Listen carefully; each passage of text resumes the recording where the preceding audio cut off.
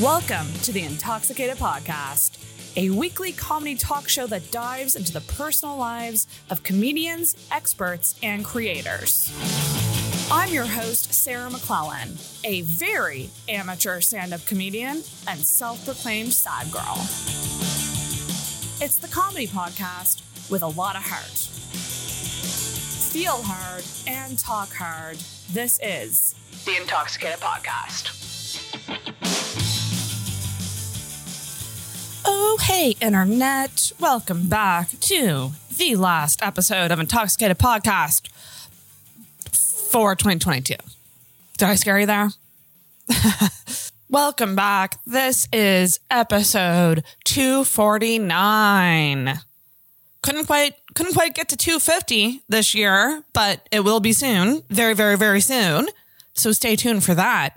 But in the meantime, I have an amazing episode for you all. I hope everyone had a great holiday. Maybe you're still on holiday. I don't really know. I've had a super chill holiday break, which I'm so thankful for. I've just been sleeping in and watching movies and cleaning and getting things in order, and it feels amazing. So going into 2023, I'm in a good place.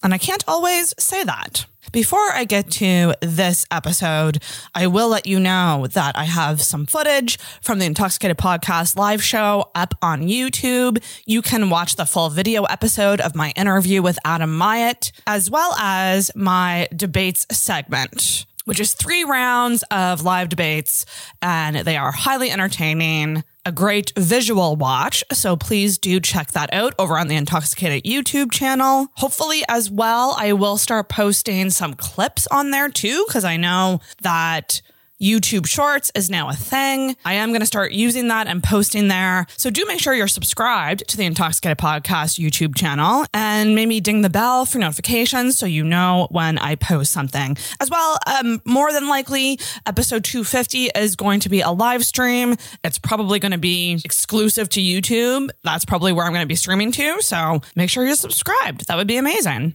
This week's episode, I've been wanting to have this individual back on the podcast for a while. He is a past guest, but hasn't been on in quite some time. It is the great, the very, very funny, and very smart Kyle Carpenter.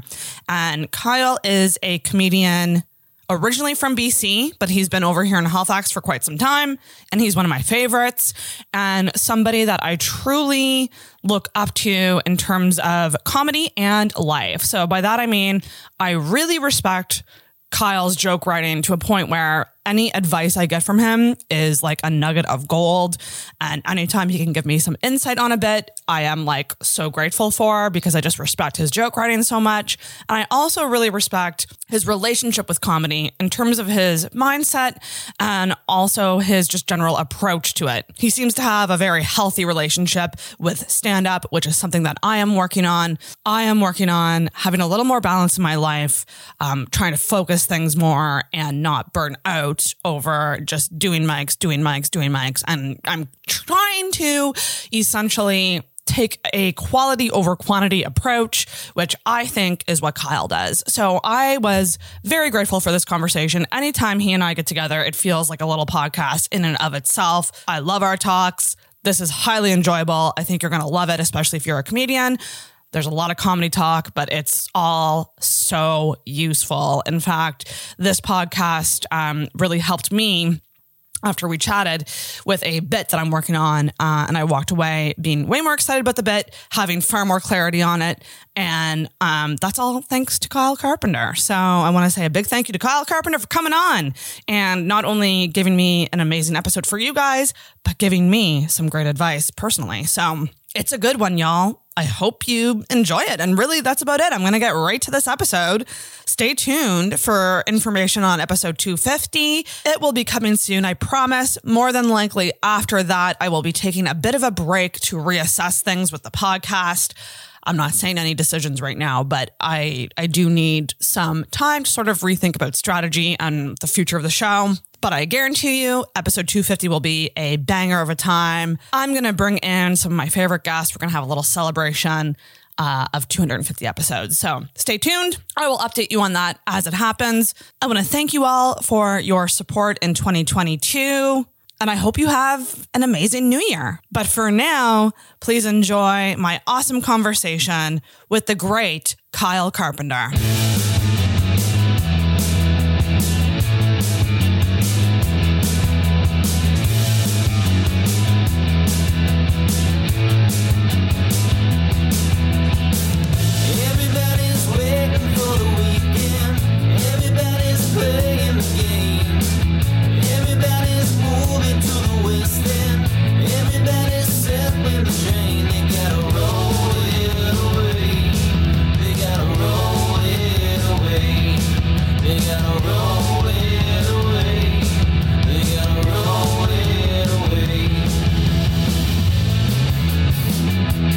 I was a young man in the 90s. I had those big feelings. Yes, you did. But sometimes I hate when you like think of a moment in time or like a song and you're like, who the fuck was that? And I'm so stubborn with it where I refuse to Google. I want to let my mind figure it out because it's got to be in there somewhere. Yeah. Locked away deep in the crevices. Oh, yeah. I don't know. I don't know, like I have pretty good recall, and when I can't remember something, it does bother me. And I am getting to that point where I'm like, when I don't remember something, I'm like, is this the beginning of the end? Am I losing everything? Is all my databases just being purged? I've been there for a while actually, but I actually attribute it to what I've now determined is long-term burnout effects. Oh, sure. Yeah. But also I do have like, there is Alzheimer's in my family. So I'm also like low key scared, but then I'm like, maybe it won't be so bad. Yeah. It's, like maybe when I'm approaching death, maybe it will be a good thing to not know what the fuck's going on. Yeah, no, it'll be good for you. It's only a problem for the people in your life. So you'll be fine. I'm such a fucking selfish bitch. I'm like, as long as I'm okay. But then I also am like, oh, I feel like no one cares about me. That's what I was saying. I know that they do. I know that they do. You know? No, they do. I know. It's you know how life is, Kyle. I do. You know how life is. Shall we get into this? Yeah. Oh my goodness gracious. You guys, I'm so excited to welcome back for a second solo episode, third overall. Yeah, that's right. Second solo, third overall. Somebody who I deeply respect in comedy and life. One of the best writers in Halifax, I would dare say. Up there, top, in my opinion, someone who I love learning from, Mr. Kyle Carpenter. Hello. Happy to be here. This feels like it's weird that this is just number 3. That feels strange. It does, but I think sometimes when you and I talk, it feels like a podcast. Yeah, no, even though there's no mic. Sure. Yeah. You know? I'll co-sign that. We never really have light convos, you and I. Well, one-on-one. Yeah, when we get into it, like it's usually like we've cleared a space at the bar and we're like, so how are you? Right? And it always seems to happen when we both need it. Because I remember we were on a show in the summer together and like everyone else went home and you and I were just like, do you want to keep hanging out? And I was like, hell yeah, I do. Sweet. Yeah. And nice. At this age, that type of hangout is more rare. It is, yeah. Now than it used to be, I feel. Yeah, I hurry on home. Got a dog, he gets lonely. Oh, the dog. How's your dog? He's so good. Scout, right? Scout? No, Cooper. Cooper. Whose dog is Scout? I don't know a Scout. Cooper. Okay, that's such a good name. That was his name when we got him. We made him, his full name is now Agent Cooper. Agent Cooper. He's an agent. Why? It's a Twin Peaks reference. But also, we like giving him a position. That's so cute. Make him earn his keep. How old is he now? Oh, God, we don't know. They said he was 3 when we got him. Could be older. Probably a little mystery older. age. Yeah, so 5, at least 5. Oh, so Probably cute. a bit older. And how long have you had them? Yeah, it's like a little over 2 years now. Oh my God. See, that's insane. See, I would have said like a year ago, but I have no concept of time. I was like talking to Scott the other day and I was like, oh, is this like your first Christmas in your house? And he's like, we've been in my house for 4 years. I'm like, holy shit, my timelines are way off. Well, that's the problem, I think, when you're, approaching middle age. Yeah. And COVID happens. Yes. And so it's like the two things combined to just make you go like, oh, fuck, nothing. It kind of warps things in a strange fucking way. Yeah. But what helps for me is that I stay in the same spot. So people don't have to remember shit. Haven't moved and like I've been in this apartment for like the length of time I've had the podcast, so almost 6 years. Yep. And I'm still doing the same old. Changed. That's the drapes changed. It's now slightly different. Yeah, this is a good setup. I like it. Good for you. It is a good setup. I won't lie. Your podcast is going to be the last of the year, and I'm quite excited to just what I usually do when I take an extended break is I push these like to the wall and I make this more of a living room than a studio. Reasonable. And I sometimes enjoy that quite a bit, having a living space versus a workspace. I enjoy that you're kind of apologetic like that. Like, I'm so sorry, guys. just sometimes, just occasionally I don't like to have a recording studio in the middle of my limited living space. Just every now and then, like as a treat. As a treat for myself, I sometimes like to actually live in my living room. Yeah. Versus because I don't. You selfish monster. I don't really hang out in here unless I'm here. That makes sense. The occasional time I'll throw something on the TV. But I really don't consume a lot of, I don't know where you're at with your media consumption, but like I don't consume a lot. Yeah. I do a bit these days, but it tends to be more a game. Oh, I was wondering that about you. So you do play video games? I do. Very quietly. Computer or the other thing? The gamut. I ran a gaming criticism website for a couple of years. What? Yeah. I mean, I'm shocked, but also not at all shocked. Yeah. No, so I did game reviews? It was like semi-academic, like critiques of games, not like reviews, but more like food for thought. Oh, interesting. It was called Medium Difficulty. That's a great name. Ran for, like 2 years. It was free. Like we just did it for fun. I did all the editing. We published like 200 articles. Holy shit. Got featured on the front page of Reddit once. What the fuck? Yeah. Didn't make any money from it. And then we published an article that people got mad at and people were like, you're ruining everything. And I was like, okay, well, I'm tired and I don't need to do this anymore. Oh, whoa. But that's like the arc of the internet. I'm not even saying that. Like I was at a breaking point anyway. And then there was like a whole lot of censure for publishing an article where someone just said, hey, maybe we can all get along. And they're like, that's such a privileged thing to say. And I was like, okay. Don't you love when you put yourself out there and it's just instantly criticized? Well, no, it wasn't even me. Like, it was just someone else we published, like a friend of the site's. And I didn't, I'll be honest, I didn't exercise the editorial control. Maybe I should have, but it was a thing I was doing for free for fun. Yeah. And anyway, and then it was fun. Slowly becomes less and less fun. It was less and less fun. But I will say, like, that was kind of that scene at that time.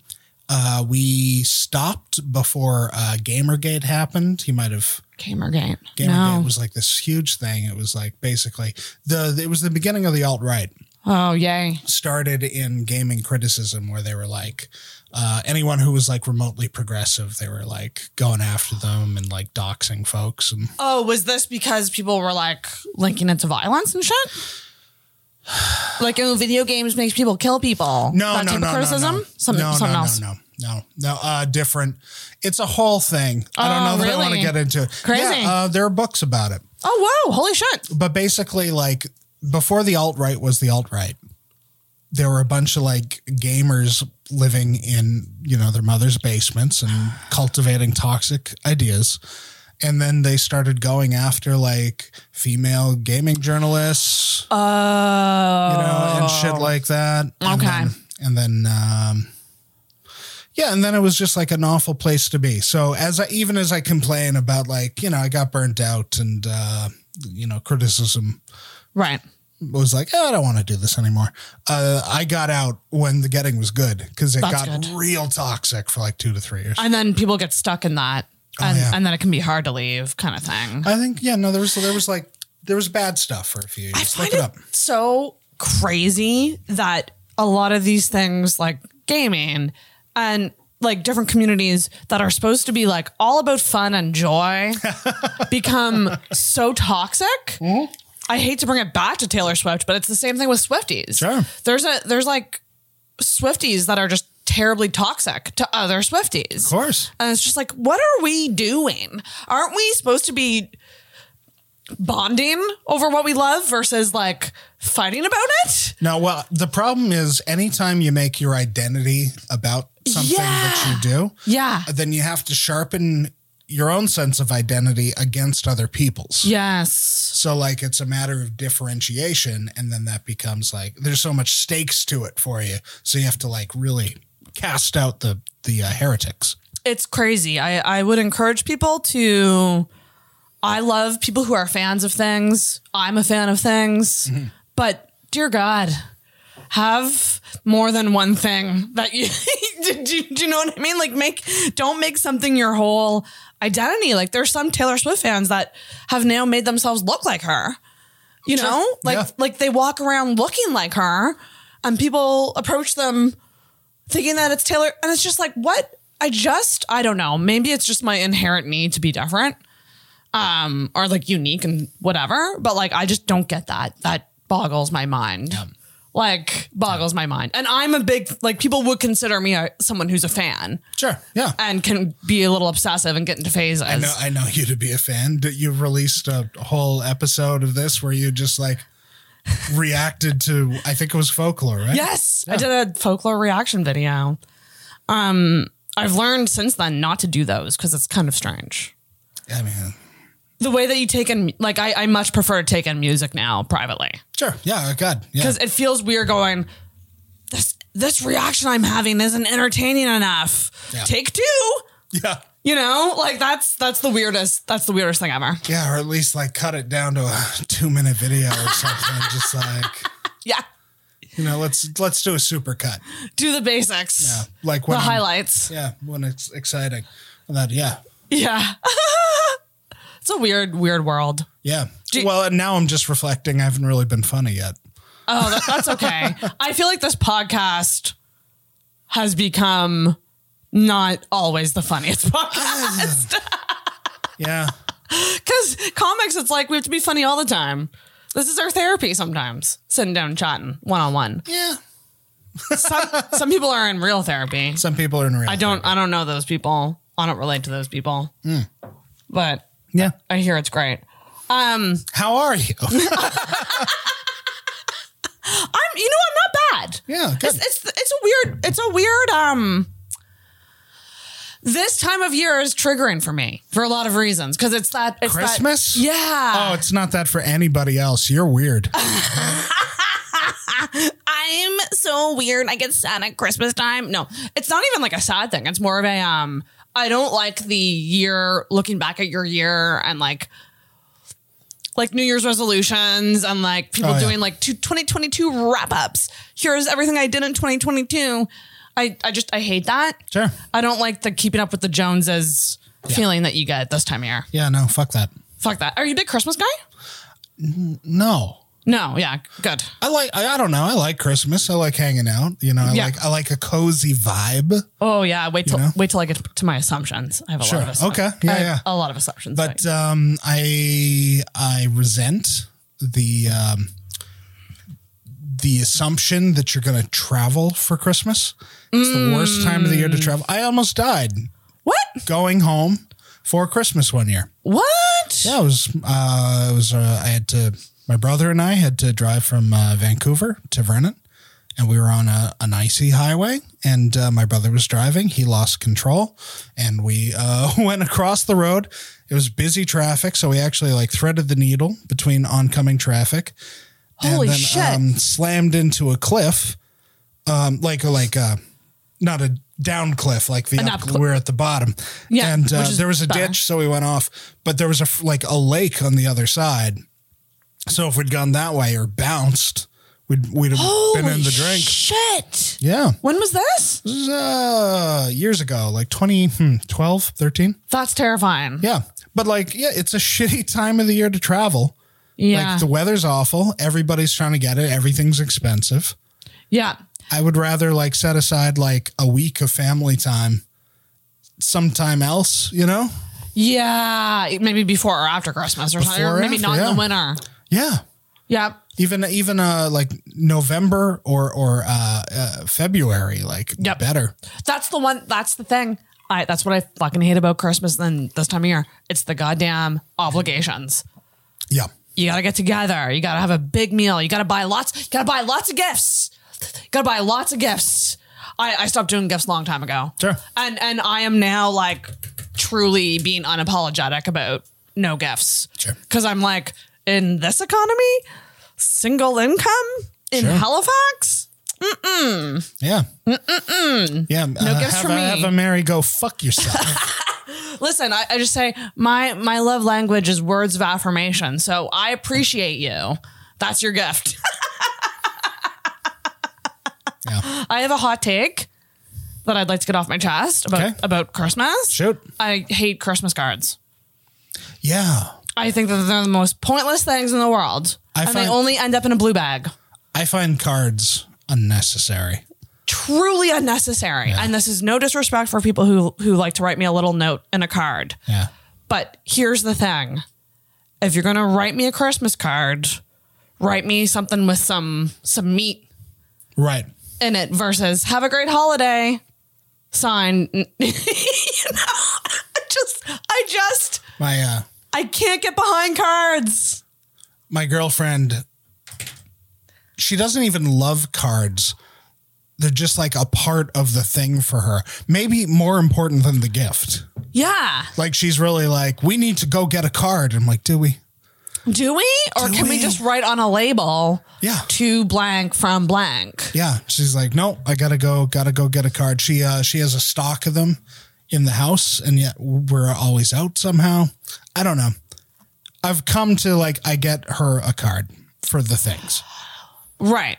Because you know that that's maybe important to her. It matters to her. Yeah. But like, oh man, Yeah. I do not need a card. It's just like, do people keep them? Like that's like my thing. I'm like, or do they truly just end up in recycling? Even if they keep them, they're like in the recycling of your drawer. Yeah. Like just, Yeah. you read it once and you're like, if it was like a thoughtful, like 2-paragraph thing. Well, that's just it. I think there are times that it's acceptable. Yeah. One time being if someone close to you loses somebody, it's nice to write a note to them then, because it's like a non-aggressive way of showing support in a hard time. Yeah. Yeah, they can come to it on their own schedule. I get that. Yeah, you're not like verbally approaching them maybe when they're too emotional to talk about it. So it's kind of a nice but even then I'm like, write something like that's unique to that situation, and not I'm just like, I'm so sorry for your loss or whatever. Like, I don't know. Yeah. And maybe this is also some internalized jealousy because I associate people who give Christmas cards with people who have their shit together. It is a planning thing. It is. Yeah, you got to get addresses. You got to keep those addresses somewhere, whatever. You need to plan out the logistics of mailing them. Yep. And writing notes in all of them. And I've just never been that person. Oh God, you reminded me. My dad for a while sent out a Christmas letter, and like I didn't see them. And then one year I looked at it, and it was like a whole bunch of weird veiled criticism of me and my brother. What? Oh, like passive aggressive. It was like, we've had an eventful year. Kyle is living, in the Lower Mainland. He thinks that he's going to be a writer, but who knows when that will happen. And I'm like, and then one day I was just like home for Christmas, and I was looking through this thing, and I was like, what the fuck? And he was just like, well, sharing what the family's up to. And I was like, Fuck you, old man. Oh God, that's always so cringy. He thought he was just being funny. Well, parents always have the best intentions. Most parents, I'll say it. Some parents have, some parents are shit. Yeah. But I feel like a lot of times, the intentions are good, but just them doing it comes off the wrong way.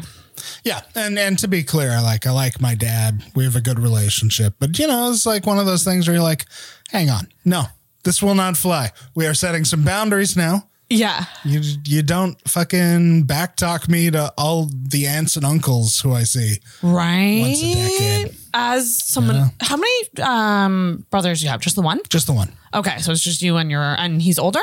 Younger. Interesting. I would have thought I scanned Big Brother. I don't know what I would have taken you for. Huh. How much younger is he? 2.5 years. Okay, this makes sense then. Yeah. Okay, that's like close in age. I think it's perfect. Yeah. Do you feel like the black sheep in the family at all? No, not at all. No, I'm like, yeah, no, I've always been kind of the white sheep, the beige sheep. You fit in. You felt like you fit in. Yeah. I don't know. What are we? It depends on what we're talking about. I got good grades. I was thought well of, I think. I always see myself as the least successful family member in comparison to my other siblings. So when you mentioned like your dad calling you out a bit, like low key shade. Yeah. I felt that because like that happens to me all the time. Just like little things of like if we go out for a family dinner, like it's always split between everyone but me.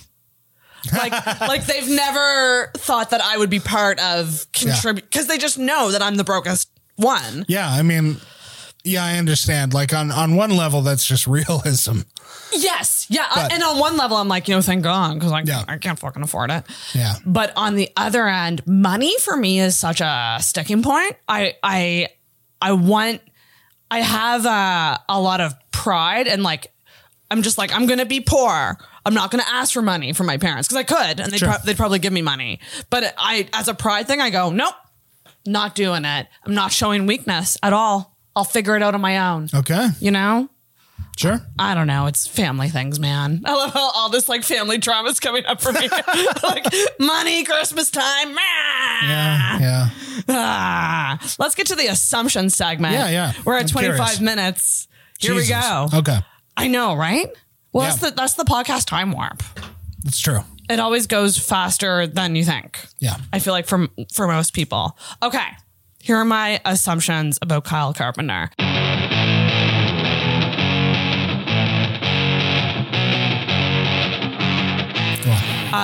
You are, in my opinion, one of the best writers in Halifax, and you are a joke writer that I very much so look up to and envy your talent in that area. So I wrote, you have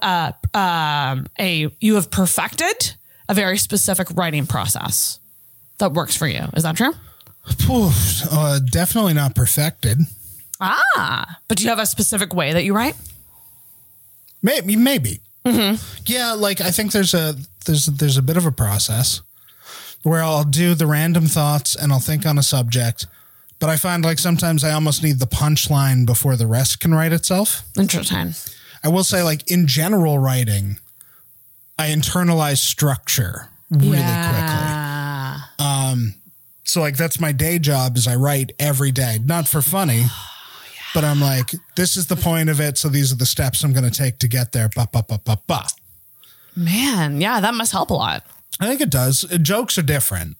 Yeah. Because like you kind of have a sense of like, well, we'll touch on this and I'll touch on this and I'll talk about this thing. And then you quickly find what works, what doesn't. Yeah. And then it's like, okay, well, get rid of this entire thing that I thought this was going to be. And I'll just zero in on what's working.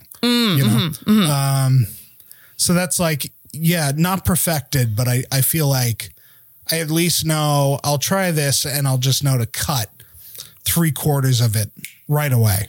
Right. And then your instincts are good in terms of Maybe. Well, no, I think my instincts are, they didn't laugh. Okay, I have a question. How much time do you give a joke before you figure out what to cut?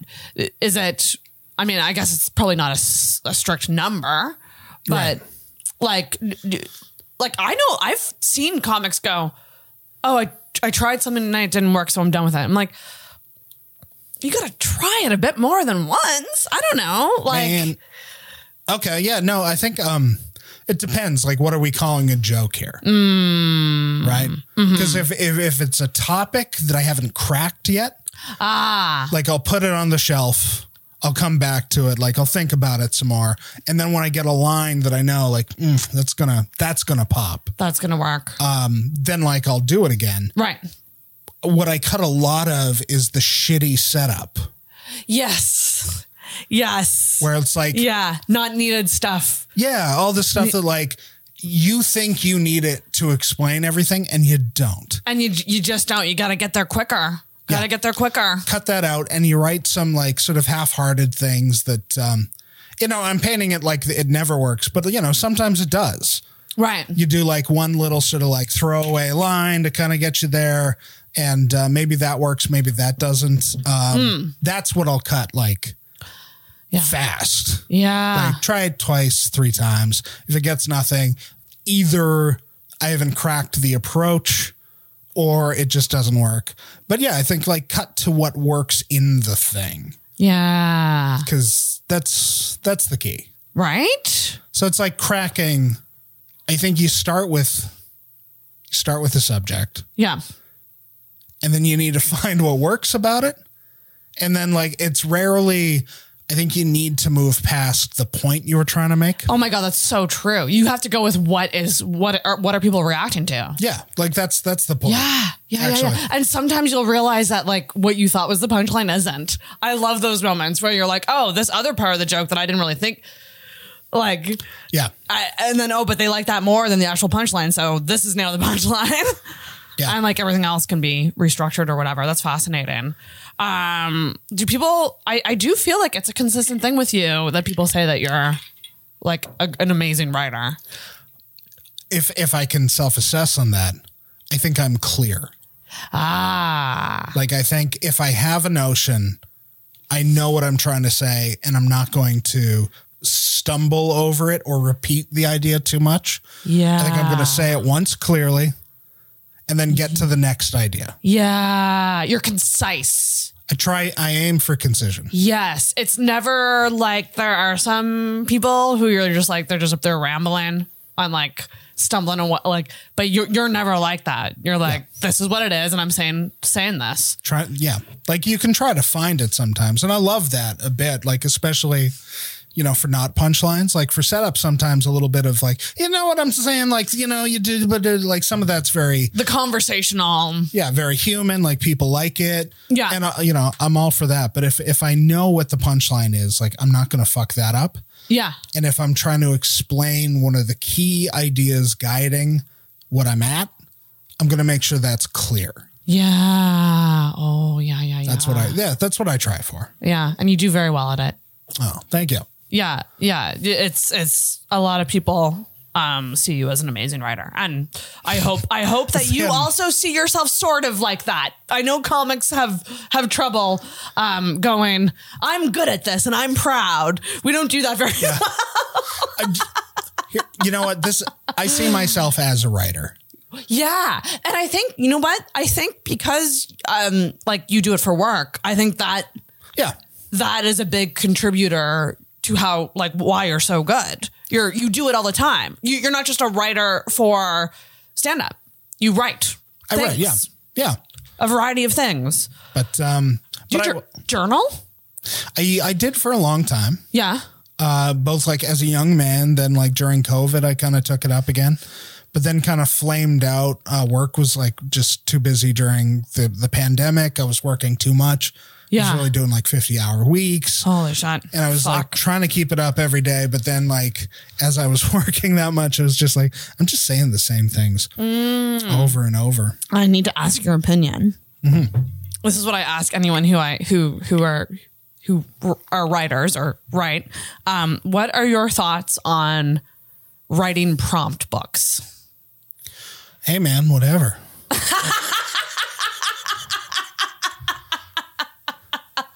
I've thought about, because I have issues journaling, because I don't know, like I know Chris has mentioned it, a bunch of people have mentioned like just the idea of like, yeah, you just sit down and you just write. And I'm like, I need something. I need a prompt. Sure.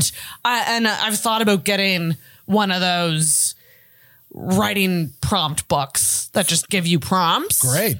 What are you yay or nay? Do you do it yourself or no? I think I'm yay. I don't think I'd do it myself because I'm not sure I would find it that rewarding. But I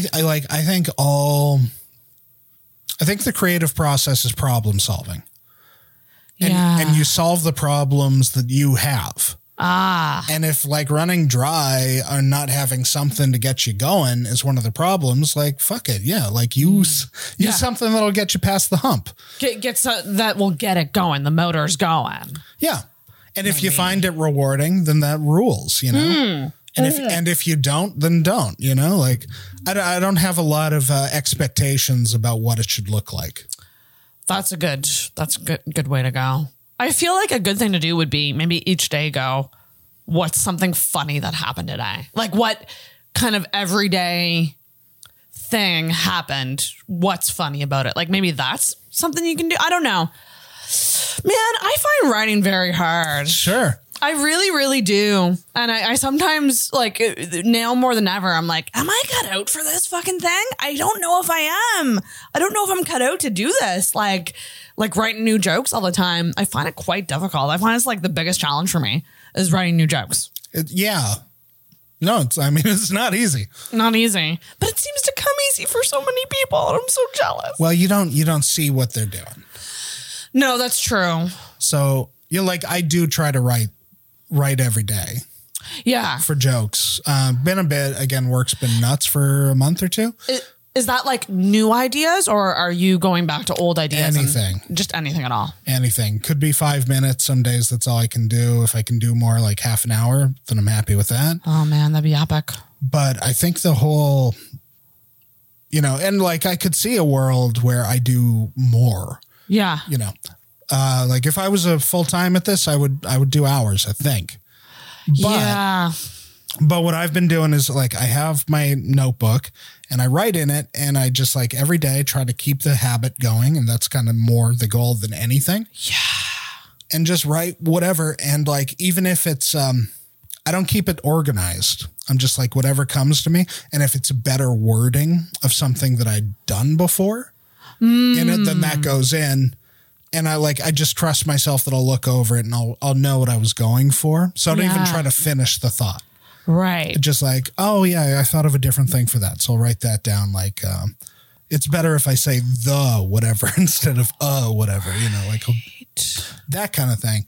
Or sometimes it's just like a subject has occurred to me and I just want to like write about it for a bit and see if there's anything that pops up in there that's like, that's a crystallization of that thought. Like writing about the premise you want to talk about, maybe. Yeah. Yeah. To get to what's got some juice in there. What's funny. Yeah. Man. I do like it when you come across a topic that you're like, I know there's something and I know that when I find it, I'm going to deliver it with such passion. Yeah. Like for me personally right now, I really want to talk about body positivity and how it's bullshit. The whole movement is bullshit. Sure. But it is one of those more touchy subjects because it's what I'm saying could, in some people's minds, be perceived as fat phobic. Right. Because it's me talking about, I know I'm old. This was just the line that came to me. I know I'm old because I still want to be skinny. And I loved that line so much. Yeah. That I was like, there's something to that where there's a specific age. There's a specific age, I feel. And I feel like it's maybe 33 and younger where body positivity was embraced and, larger women are like loving themselves. And I agree. Everyone should love themselves. But like my thing is just like, it's just not for me personally. I mean, that's okay. That's great. Just, but it's me portraying. I have to say it in a way that's me saying, I'm in support of you. Right. But this is my personal take on body positivity where I don't love myself at every size because I literally recently lost 10 pounds from the flu. Never felt hotter. Yeah. I'll be honest. There was a part of me that was just wanted to say congratulations. Right there. And then I slowed myself down. I was like, is that what I should say? And then you said from the flu. And I was like, just walking through a minefield here. The thing about not eating is that it works. All right. You know, and that's what happened. I just wasn't eating food for the flu. I know if I may, you asked me to to prepare a rant. Yeah. Or come in with a rant topic. I think this segues into. Actually, let's get to the rant, but let's do a few more assumptions first. These can be quick and dirty. Oh, sure. These can be quick and dirty, okay? I said you would or you have done a masterclass. Yeah, I have. What was it? Well, I didn't finish it. I did get the Steve Martin one. Oh, cool. And I'll be honest, when he released it, I remember I had a lot of comedians on my feed being like, like you could learn to do comedy from a video. And it's like, fuck you. Like, yeah, like just get up and do it. Like, yeah, you know what? You can also read a fucking book. Like, yeah, whatever. Yeah, that's interesting. Cause I've been asking comics that more and more lately, the idea of can funny be taught?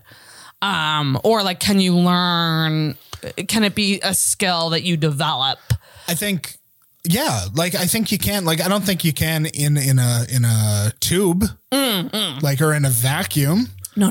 But like, yeah, you gotta go to an open mic. You gotta go to mics. You gotta watch it. You gotta do those things. But like at the same time, like if you've listened to a podcast where someone you thought was funny was talking, and they're like talked about their process, like you've gleaned something from that. Yes. You know? So like, and I think learning is a process of developing your own understandings and then incorporating new things. And the joy of that is sometimes you're not ready to hear a thing, but then you go back and you've done your own progress and you go back to a thing you listened to like 3 years ago where you got something out of. Yeah. And then you're like, oh my God. You know, you hear the thing you didn't hear before because you were ready for it. Right. So I do a lot of that. I will listen to the Gary Gulman good one like once a year at least until the day I die, I think. You will listen to it? I think so. Okay. I get something out of it every time. Wait, what's it called again? Gary Gulman's episode of Good One. Okay. Good One, a podcast about jokes. Do you want to know what? I'm gonna listen to that because I feel like coming from you specifically, like just where I love your jokes so much. If you got something from that, I want to get something from that. So I'm gonna fucking check that out. Make note of that, Sarah. Right now, you're editing this podcast. Go and find that episode.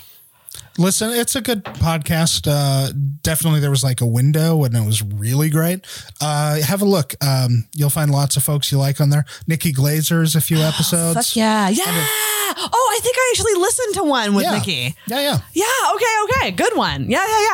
Yeah. I know exactly what it is now. Yeah, that's amazing. I feel like with a lot of those comedy podcasts, like I'll listen to like, I don't listen consistently. Like I'll usually listen if like someone I like is on it or someone recommends it. Yeah.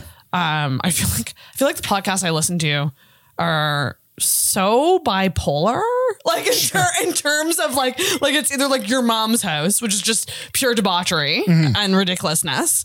And then I also listen to like podcasts with like neuroscientists. Right. Like talking about there's this guy Andrew Huberman who has a podcast and just most times it just goes right over my head, but like I'll usually glean like one or two facts that I'm like I can pull these out at a party now. Yeah. I feel good about myself. But back to the masterclass. Yeah. I was just curious what Steve Martin had to say. Yeah. Like I was like, yeah, like his stuff when he was a comic was like formative, super strong. I was just like, I want to hang out with that guy for a couple hours. Was it worth the masterclass? Like, was it worth the money? No. Okay. It was pretty good, but it was like, they're not cheap. I feel like you're someone who enjoys learning, and that's a compliment. Is that true? Sure. Yeah. Not everyone likes to learn. I definitely, I like to think about things. But like, I feel like if you're not learning, like, what is life if you're not taking in more knowledge? I like progress. To keep your mind sharp too. Yeah. Yeah. Progress is fun. What about success? How do you feel about success? I'm over it. You're over it? I want to get there so bad. I'm still kind of obsessed with the idea of succeeding. Yeah. No, I have a job that I like that pays me a living wage. Oh, ain't that nice? It's pretty good. And I have a background that was like meant to be my calling, or I thought it was. And then I hated it, which was, I was going to be a professor and I didn't like it and I dropped out and life was better. Right. So that kind of, I don't know, that's been a very helpful to be like, oh, fuck my dreams. My dreams are stupid. Yeah. Let's get stable. Let's get happy. And let's like work on a thing that I find satisfying. I think most people get to an age where they're like, yeah, struggling isn't so fun. Struggling to be happy isn't so fun. And maybe I can be happy if I do something that causes me less stress. Yeah. Or like, I think the stress thing is like, it would be nice to just not be stressed all the time. Yeah. And I think also like, if you're following a dream, it's probably one you had when you were a teenager or in your early 20s. Mm-hmm. And you were a fucking idiot back then. Yeah. Right. Yeah. I don't know if I ever had a dream. Like, so when you were young, were you like, I want to be a professor? Oh God. Yeah, kind of. Yeah. It was kind of the one thing that you want to go for. No. Yeah. I was all over the place too. It was a little bit parentally mandated. I was kind of like, I was good at it. And my folks, my mom in particular was like, I just think you'd be so good at it. I was like, whatever, path of least resistance. Oh, got you. But I liked it, but like, I don't know that it was my love. I wanted to make comic books. Oh. Yeah. And I wanted to be an animator at a certain point. Oh, that's fun. Yeah. But also like looking back, I don't know that those would have been the thing either. Isn't that interesting? Yeah. To think about just like what your life would have been if you had pursued those other. Yeah. Do you think this is actually interesting because it came up last night? I was at a gathering with some other comics and humble brag. Some other comics, one of which is in med school, Kirsten Finch. Sure. And we were just talking about the idea of the decision to change your career path at certain ages, and like just the idea of like, you know, the old saying, you're never too old to start over. Yeah. But like, I'm like, I don't know. I feel like there's maybe a limit. Like for me, like I would have loved to have been a psychologist or something. Sure. But like thinking now of starting from scratch is a little scary. Yeah. And I don't think I want to do it. I think it's more of just like that's the path. That was an alternate reality that could have happened, but I won't know her. You know what I mean? Like this is the path I'm on now and I'm going to stick to it kind of thing. I think it's never too late to change. But I think there's still like, it's a young person's notion to think you need to go back to ground zero to make a change. Like you don't necessarily have to go to school for the thing or, you know, like you don't have to do it in the way that is, you know, fully prescribed. Like you get a degree, you get a diploma, right? You pay a university way too much money for them to declare that you're like a person of some talent. Yeah. So like, I think change, but also maybe don't like fall into a Richard Scarry kind of notion of what your job might be. That's so true. Right? Like there's other ways to get into that thing or to explore that field in a way that doesn't require tens of thousands of dollars of student debt. Won't be as intimidating. Yeah. Or like that builds on what you've already kind of got in place. It's kind of like, okay, psychology for me, like the idea of going to school and like being a registered psychologist, that would take time and money and education. But it's like, maybe I look into another certification that's kind of in that same area. That's not as Not as much. Yeah, like maybe like occupational. I could be a life therapy. coach. You could be a life coach. Anyone can be a life feel coach. like no one would trust me as a life coach. I feel like it would be. I would not have a good backing behind me for being a life coach, even though I love the idea of helping other people with their lives. I mean, I think the problem is you kind of fit the profile of a life coach. I do. I'm like, here's this quote that I found that's going to change your life. Yeah. Yeah. Like I was lost my entire life, but I found purpose in helping others for a $300 an hour consulting fee. Right? I'll be honest. I hope you find that purpose too. I'll be honest. Those people actually drive me fucking Of course. crazy. And I'm kind of a little bit of a snob when it comes to the idea of therapy, because people will send me things that are considered like alternatives. And I go, I want top tier, educated. I want the best of the best to figure out this fucking mind. Maybe that makes me a snob, but I do. But I also think like therapy should be available, far more available than it is, and far more affordable than it is. Yeah, 100%. Well, I think any action is better than none. Yes. But at the same time, it's real easy to get addicted to the trappings of that action without actually making any meaningful change. Ooh, that was a good quote. That was good. That was a good one. Oh, more assumptions. Yeah. I have 3 more. Oh, Jesus. You spoil the fuck out of your dog. Yeah.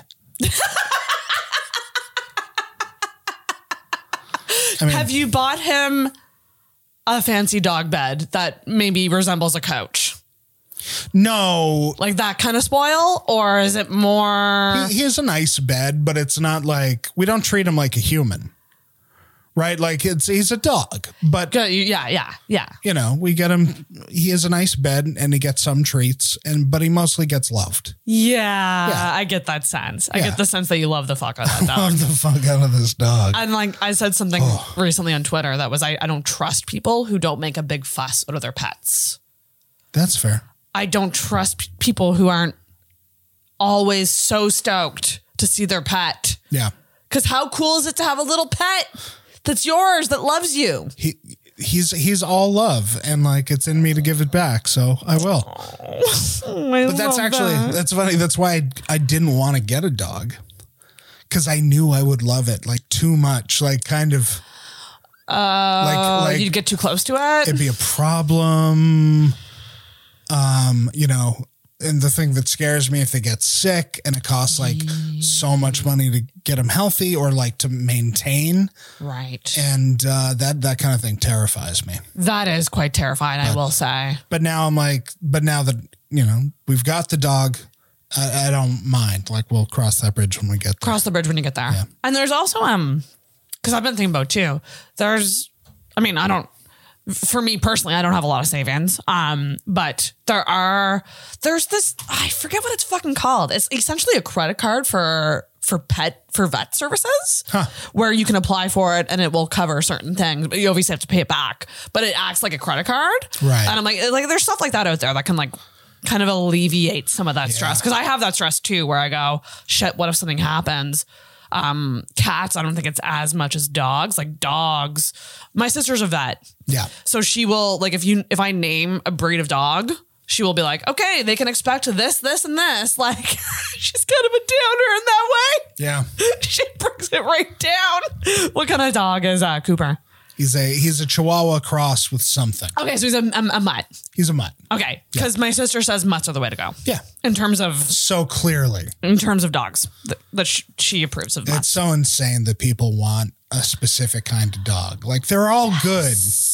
Like fuck your desires to have a particular dog. And it's like so specific too. Like there are like people that I know whose family has only ever owned one breed of dog.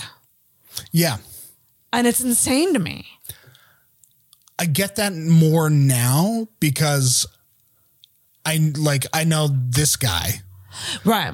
And if I lost him, I would want this guy again. You'd want the same kind of breed? Well, I think I'd be tempted to find the same breed because what I want is Coops. Yeah, you want one more time. So, I could see that being a thing where you love the dog. So you're like, well, that worked. Maybe the next one will be just like. Right. Because there's like a genetic assumption about the character. And there's also probably a comfort level with like the disposition of the dog and the particular breed. Sure, yeah, that you grow attached to, that you're like, I would like that again kind of thing. Isn't that messed up that we bred personalities into dogs? We really have, eh? Yeah, no, that is 100% the whole point. Yes.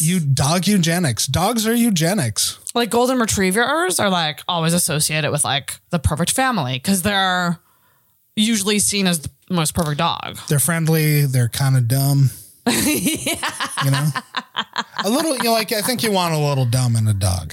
Yeah, you do. Big dumb dogs are the best. Big dumb dogs. Big dumb ones. I feel like little dumb ones are more like they're more easy to make fun of. Yeah. Coops isn't. He's not an idiot, but he's not smart either. Do you dress him up in things? He's got a kerchief or two we put on him for special occasions, but that's it. Cute. Yeah, he's the best. Oh, I love that. I love that you have him. Oh, that makes me so happy. Okay, another assumption. Yeah. I don't know if this is even an assumption so much as a fact that I just know about you having like hung around you so long. Yeah. You have a great way of telling it like it is without being an asshole. Hey, I'll take that. Which is, I think, a great trait to have. Here's the thing. I have reads on folks. Yes, you do. But like, I'm not mad at them. No, you just, you observe human behavior and you Yeah. say, this is what I've observed about you. Yeah, well, I keep a lot to myself. So as far as telling it like it is, sometimes I don't. It's like I'll keep something under my hat. But I'll have an opinion, but like it doesn't need to trouble people, and I don't feel like I'm not mad that someone acts in a way that I wouldn't. Right. You know? Yeah. It comes off as very judgment free. Yeah, people are people. Everybody's fucked. We're all doing our best, you know? Yeah, it's true. Right. Do you want to we have to tell the listeners about what you said about me that I want to get printed on my wall, which is you said that I'm classically insecure. Yeah. Yeah. And it just was so dead on that like I was just like, that was a masterpiece and no one will ever I don't know. It was just like such a simple, again, non-judgmental. I mean, what I want to emphasize there is like how much is put on classic because it's like vintage almost. Vintage, yeah, that's what you said. It's almost vintage. It's like a car with fins. You're like, oh yeah, well that is a classic. Look at that. Like it's not like what I would drive, but like you look at it, I'm like, wow, that is cherry. They don't make them like me anymore. Yeah. These kids growing up have no idea. Yeah. And to be clear, like I'm not trying to. No. Yeah. But I think, you're an insecure person. But it's funny to me because just the classically. Yeah. Insecure is almost vintage. Okay. My last assumption is just a funny one. I just said, I feel like you own a lot of leather bound books and your place smells of rich mahogany. That's an Anchorman reference, everybody. Yeah. For those who don't know. Mahogany. What did I say? Mahogany. Oh, shit. I combined mahogany with monogamy. Yeah.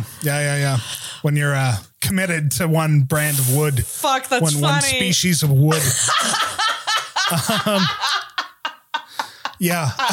That's fucking funny. So that's not true, but I get what you're saying. Your aesthetic to me is like a cozy cabin with a lot of dark wood and just like, like you're a cozy person. I like cozy. Like that's just like what I associate I with. like a cozy. But not just like cozy, not like we're in a onesie and we're eating popcorn in bed. More like you're in a nice cabin with like a fireplace burning and everything is nice and tidy. Are you a neat person? Kinda. Okay. But like I will let things get messy and then I'll clean it up at the end of the day. Yeah. Like I just feel coziness and like yeah, manliness, like a masculine cozy. Maybe that's the way to describe it. Well. Well, all right. Take the compliment, Kyle. I will. That's a good compliment. I will. No, I like a cozy. You're flannel and a human. There's not like a ton of leather and like dark wood in my living situation, but definitely like wood tones. Would there be? I like some. If you could design your dream place, would it be? Not all the way through, but yeah, I could do with a room. You know, a study. A desk with some books on the desk. I don't know. Yeah. I'm just like creating Kyle's room. One of those green banker's lamps. Yes. Yes. Yeah, no, I'm into that. Yeah. I feel like if you were to burn a candle, it would be like a tobacco scent. Oh, yeah. Candle. Yeah. Yeah, fuck yeah. I do love, I know it's ridiculous when things are marketed to men, but you know, you see a scented candle that's like rum and tobacco. And I'm like, oh, fuck yeah. That's yours. Yeah, I could deal with that. I feel like you don't have children, but I feel like if you did have children, they would go to that section of Kohl's where they have all the dad gifts. They would buy you stuff like that. Yeah. Like the 10-year pen or whatever it is, or like those gimmicky things. Yeah, and I wouldn't be happy about it. That would be, you're right. You're right. They would, and I wouldn't like it. They're like, yeah, thanks. Oh, that's so funny. Actively choking down my disappointment. I love gifts that are meant to be gifts. They're never good. They're awful. They're never good. Yeah. Well, I mean, there was a period where we got my dad like the joke books because like I don't want to. I shouldn't put him on blast and on the public record, but he liked the Red Green Show. Oh. So he definitely got like the Red Green book because I was like, 8 and, need to get dad a gift. And we're like, let's get him this because that's a thing he likes. Oh. And then he gets it and he's like, thanks. It is. I mean, fucking gift giving. Oh my God. It is such an awkward thing because you said that and it reminded me of a gift my parents got me a couple years ago, which was Podcasting for Dummies.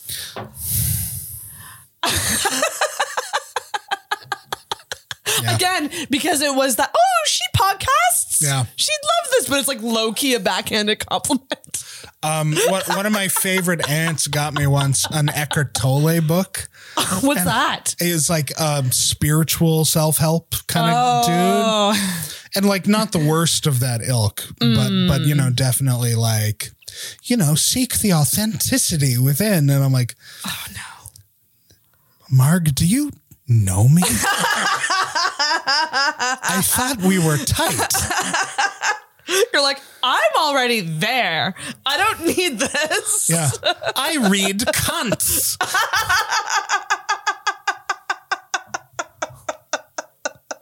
Oh, fuck. This is why I don't like giving gifts because like there's so much opportunity to offend somebody. Yeah.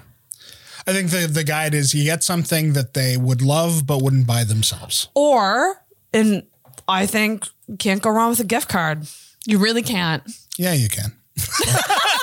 Are you anti-gift card? No, I guess it depends on where to. I might be anti-gift card. Like I'm always happy to get one, especially if it's for a thing that I like. But it is then like kind of now lazy. I gotta go make a decision. Oh, I see what you mean. And I don't know when I'm getting to chapters next. I don't go out there all the time. See, where I go, I don't trust other people to make the decision, and I'm a control freak, so I love a gift card. Yeah.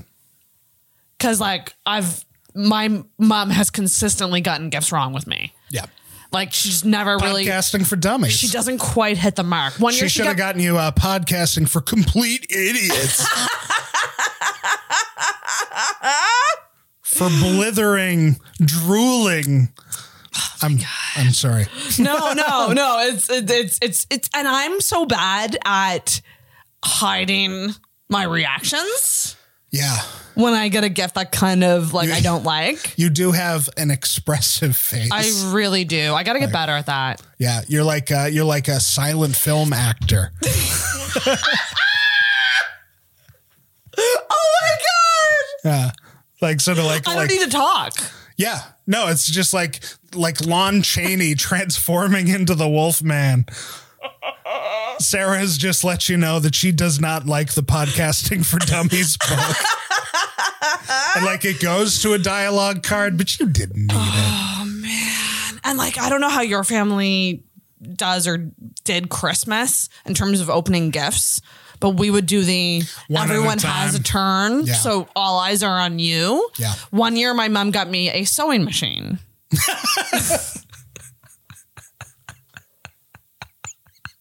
Why, you ask? Because I made a Wonder Woman costume for Halloween and she assumed I was now pursuing costume design and that I would be making. Little did she know, my Wonder Woman costume was like a cheap corset that I bought at like a lingerie store, and then I glue gunned. Yeah, hot glue. Yeah, I did hot glue. Bitch. The whole thing was hot glue. Like I even like hot glued little stars on like a white bodysuit. And I was just like, oh, I'm not going to use this, Mom. Yeah. Also, like, she knows where you live, right? Like, you're not fitting a sewing machine, right? Yeah, like what? Yeah, you put it on the like this desk that you're podcasting from, like every other day. Like, no. Yeah.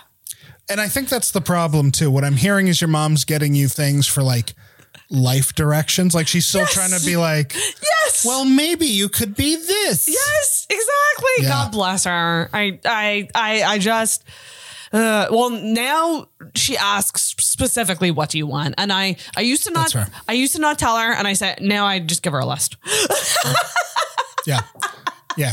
Yeah, don't get me anything, but if you're going to get me something, get this. And I liked it. I also love just like sending the Amazon wish list just to be like, yeah, like I have a little wish list here. Yeah. I just think it's the better way to go because otherwise I will not like it.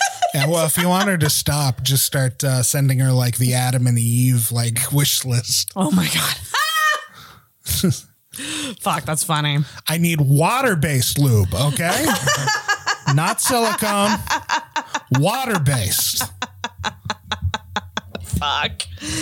Oh man, that's funny. All right, those are the assumptions. Sure, yeah, I think I did pretty good at them. I think it's pretty good. I don't think I did too bad. So now I'm curious. Now we're gonna get into the rants. Yeah. We're gonna do the rant.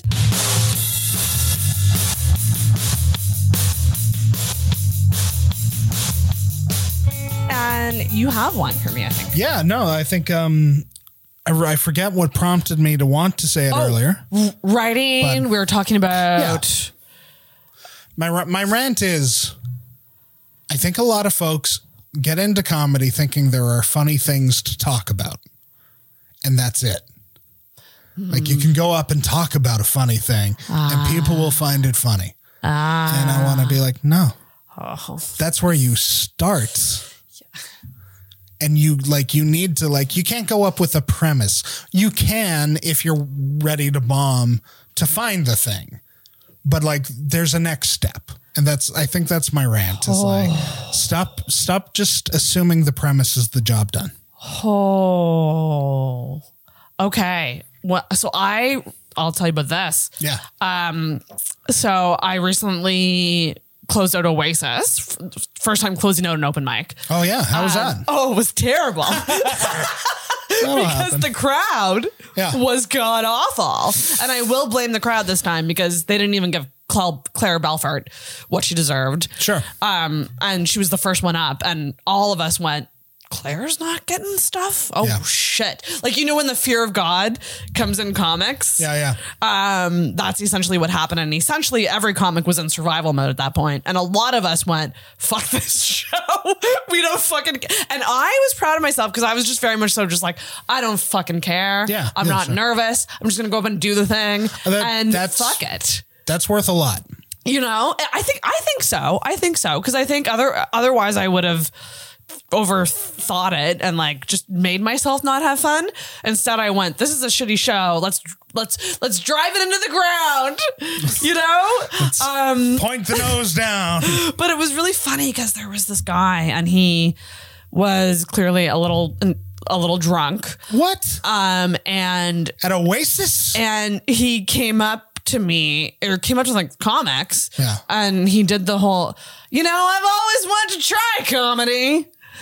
I've always thought about it, and like all of us were just like, yeah, man, yeah, do it up. Ask Dave for a spot sometime. And but I see when people like that corner me, I get too encouraging, and I should not encourage everyone to like do stand up. But I also was uncomfortable. Anyways, this guy heckled Albert during Albert's set. Albert was on right before me, and I think he said something, it didn't quite land, and he said something like that joke didn't work, or he said something. Yeah. And the guy in the crowd was like, it doesn't matter if you have jokes, as long, something along those lines. And I was just like, oh God, that's such a certain personality type's perspective of stand-up, where it's like, I'm just going to get up there and talk about a funny story, or like most times it's stories. I find they get up and they tell about something funny that happened to them. Right. And there's no like twist or like, and there's no stories can be bad. No structure or thought put into it. And there's, it's not written as a joke. It's more like storytelling. Yeah. And I fucking hate that. I think stories are bad. I think trying to make a point is bad too. Yeah. And like, again, like whatever, you can make a point, but I think it's the thing where people see the very best go up and they're like, oh, they're just saying what they think. And no, they're not. They are very carefully walking you through a garden path that was like built off of an initial impulse that they edited the fuck down, like over hundreds of sets, and then like arrived at the parts that still mattered to them enough that they could kind of get to them while with you on board. But I think a lot of folks see that. And I'm not pointing to, there's a tendency to interpret this in terms of like a political spectrum, left or right. I think that's insane. But like, I will say like anyone can go up and just start telling you how it is. And it's like, no, it's not. Like either we agree with you or we don't. And if you're not like trying to do anything, like just going up with the premise of what you wanted to say and not thinking about like, okay, who am I up here? How am I interacting with these people? You know, like how are they going to react to this thing? How do I deal with that reaction? Yeah. You know, like, yep. Or vice versa, not, a political point, but go up and you want to say something kind of contentious. Just like, I'm going to say the thing that's going to make everyone uncomfortable. That's like, cool. Then you have to release that. Yes. You need the thing that's like, you say it and everybody's like, ooh. And then you just going, oh, you guys didn't like that. It's like, which is such a go-to for so many comics. Yeah. It's like, no, they didn't. We didn't. What are you doing? That's always a tough one. Yeah. It is. And I maybe I associate it with it being like a new comic thing to do that. Oh, but, I'm sure. And I'm sure you can find lifers who still do it, but they're also the ones not getting, booked. I just feel like, if your goal is clapping, that's not stand up, Yeah. Make a YouTube channel or something, or do a TED Talk. Or even, But that's not comedy. Yeah. Well, and there needs to be a next step. Yes. And that's my point. That's my rant is like, you start from a premise. When I taught writing to like university students, like university writing, what I would say, and it was an English class and people were like, I don't know how to write about books. And I was like, okay, this is what you do. You read the thing, think about the thing that bothers you or the thing that excites you. Yeah, I love that. And then ask, why does that bother me or excite me? And then ask why once more. Why is that the reason why I'm excited or bothered? And if you can answer that second why, you've got a paper. You've got a good paper. Interesting. And I feel like a lot of people doing stand-up, especially in the first few years, and like, you know, whatever, you grow at your own pace. But like, I think you got to get past that premise from just talking about a thing that bothered you to like reflecting, who am I in this? Yes. Why is this a problem? Do I want to just lecture the audience? And like, I think you shouldn't. I think you should try to build a bond with them in some capacity, even if it's in that like kind of play of antagonism. Yeah. You know? Yeah. But I think you got to get to the next step. Like, why am I bothered? Why is that silly? Who am I in this? Why am I being ridiculous in this? And I want to bring that back to that premise you said about body positivity. Yeah. Like, you've already done the work, I think, of going to the next step. Like, body positivity. Not for me. Not for me. Which is already like funny. And then you're exploring like your relationship to it. Yes. And you're not just trying to tell people body positivity is bullshit. It's just like, you're fat, you're unhealthy, fucking. I'm not getting on a soapbox. Yeah. But what I'm trying to do, I think, is, maybe this is just generally my approach with stand-up, is like, I want to bring people to those, I hate saying the word uncomfortable, but those feelings that we have that we don't necessarily say out loud that are in a lot of us. And maybe we don't say them out loud because of the climate or whatever. But or for whatever reason we're scared to offend or something. But like my thing is like, I just want people to relate to what I'm saying and also find it funny. And I want to twist it and have them, you know, hear it in a different way. That's funny. Yeah. That's kind of my goal. Clapter is just that's not what you want. No, unless it comes after a laugh. Yeah. And like, you can loop it in, but like, yeah, you want something else there. But I think like, to me, it's way more compelling that you've already contextualized this and like your own feelings and your own insecurities and like why. Yeah. Because you still have hope. Yeah. You know? Yeah. Like, I could get skinny. You know? There's still hope for me. I can change it. Yeah, no, it's exploring those topics. And I actually fucking gotta say, I love podcasting for that reason. Yeah. I find that this podcast has helped, and I think a number of comics have come out with bits from things that we've discussed on the show. I got nothing. Because not yet, Kyle. All right. Not yet. Sure. But because in conversation that can naturally happen. Yeah. Like if you're talking about something and you're bouncing off each other. Conversation, just bouncing, like riffing. Yeah, for sure. Like certain subjects, you might just like have a moment of, ooh, I can incorporate that somehow in a joke. Yeah. If you can find one thought that's well expressed and you know is funny, yes, then that can be the linchpin for everything else. Yes. You're like, it retroactively determines your entire path through. It's like a work back. Like in many ways, I know I'm old because I still want to be skinny was that for me. I was like, oh my God, that's the line that like I think I can work with. Either whether it's the end point is that line or the beginning point. I don't know. I don't really know yet. I'm still exploring that. But it's at the end of it, I do compare it to anal sex. And I say like, I'm really glad you guys are all doing it. Yeah. It's just not for me. Sure. Yeah. Like something like that. But Yeah. But I think there's something rich there. Yeah. In that like, you're too insecure for body positivity. Like you're too committed to the insecurity. Yes. Yeah. Like that's because it's ingrained in me. Yeah. As a woman of 35, as probably a lot of people in their mid 30s, women specifically, probably grew up with mothers who put them on, you know, Weight Watchers at age 15. Yeah. They were the original gaslighters. Sure. Our mothers. And then, but there's also the weird way in which body positivity is just another thing you have to do now. Yeah. Like, bitch, I'm already busy. I'm busy dieting. Yeah.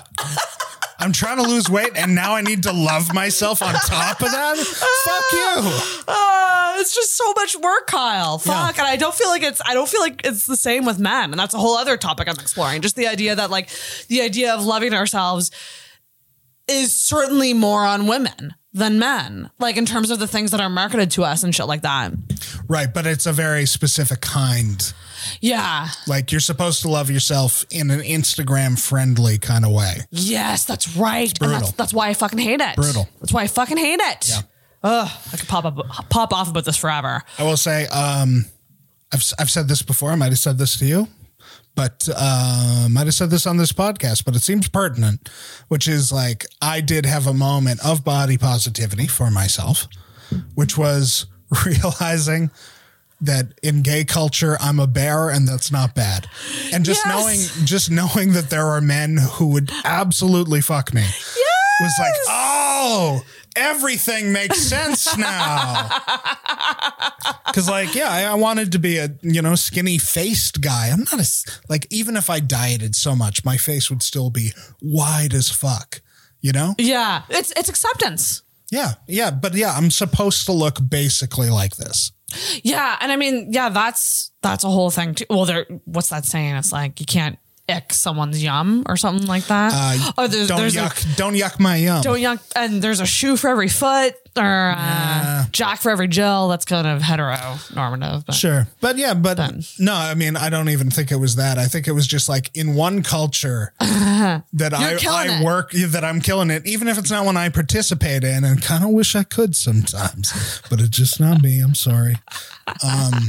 That's so fucking But fun. just knowing that in one field, I am a snack was like, yeah, that works.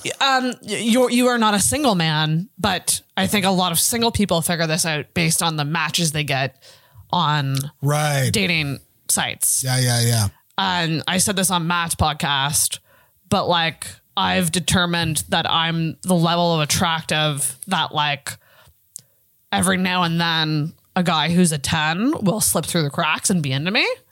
But for the most part, like 3s still think they have a chance. Which is like when I look at my matches, it's quite apparent that there's a certain type of man that's into me. And I'm not really into that type of man. That's kind of sad. Hey, but anyway. That's fair. Yeah. I haven't found my bear equivalent yet. Yeah. For me specifically. But yeah, like the thing that works. Yeah. It's almost like you need a tag that works. Yeah. Not like a comedy tag, like a hashtag, like this. Yeah. Just to organize your own even approach to yourself. Oof. That's interesting. Like I'm this, so I'm going to dress in this way. I will say, the word bear for me was like, okay, no, that makes sense. And like it did, like, no, I'm not shying away from plaid. Yeah. And I'll dress cozy. I will dress as well as I can. This is a chambray, I think you always dress quite nice. Thank you. Aw. Yeah. But yeah, like, you definitely appear as someone who has their shit together. Yeah. Oh, thanks. Yeah. But I do. No. It's so funny. I have friends in the scene who are younger men. Yeah. Who are very fashion oriented, who wear shit where I'm like, what are you doing? We could just name them, Kyle, at this point. Yeah, we can. Like, we're at over an hour. Yeah, it's a lot true. of people have What's up, Mitch? Oh, shit. No, like Mitch is a beautiful guy, but like he makes big swings and like carries it with like, hey, this is what looking good is. And I'm like, is it? Is it really? And I get it. I'm not playing the fashion game, but I make choices to like look fine. Yeah. Yeah. I do. It is interesting that like certain people have a style. Yeah. And that's, it's cool. And I respect even the like experimenting with how you look. Yeah. Like, yeah. I think that's cool. I'm not going to do it. Yeah. Like not in the same way. I'll do like very slight alterations. Slight alterations. I'll incorporate a little more color, maybe. Slight enhancements. Slight enhancements. Yeah. So like walking back the thing with Mitch. Mitch, you're great. Like, yeah, he's like, yeah, let's fucking try this. And to him, that's what's cool. And I think it is cool. But I also think, like, you know, give it 10 years and look at these photos. I was going to say, I think it's also very much so an age thing. Yeah. Early 20s. True. Figuring out what you want to look like. I've realized that the female comics that I look up to where I go, oh my God, I wish I was that cool. This is a weird observation I had recently. It's like, this is so weird. And I think I told Claire this when she was on the show. Welcome to Halifax Comedy Fashion Cast. The way that certain female comics wear a pair of jeans. Sure. In a way that's like, you know that they're not like bloated in them, that they're like fully comfortable. Yeah. And it looks so effortless and cool. I will never be one of those girls. But I look like I'll wear a dress. Like Sure. I'll wear a skirt or whatever instead. But I just like look at them and I'm like, oh my God, I wish I was that fucking effortlessly cool. Yeah. But it's just not me. Yeah. And that's fine. And That's at 35, I go, this is just who I am. That's right. I'm not going to be the chill cool girl on stage. I'm just not. It's true. I'm gonna Hey, you know, cheers to that. Cheers I'm a little bit out, but yeah, cheers to accepting ourselves for who we are. that's it. Mm-hmm. But yeah, I wouldn't say you're not cool, but I would say you are not chill.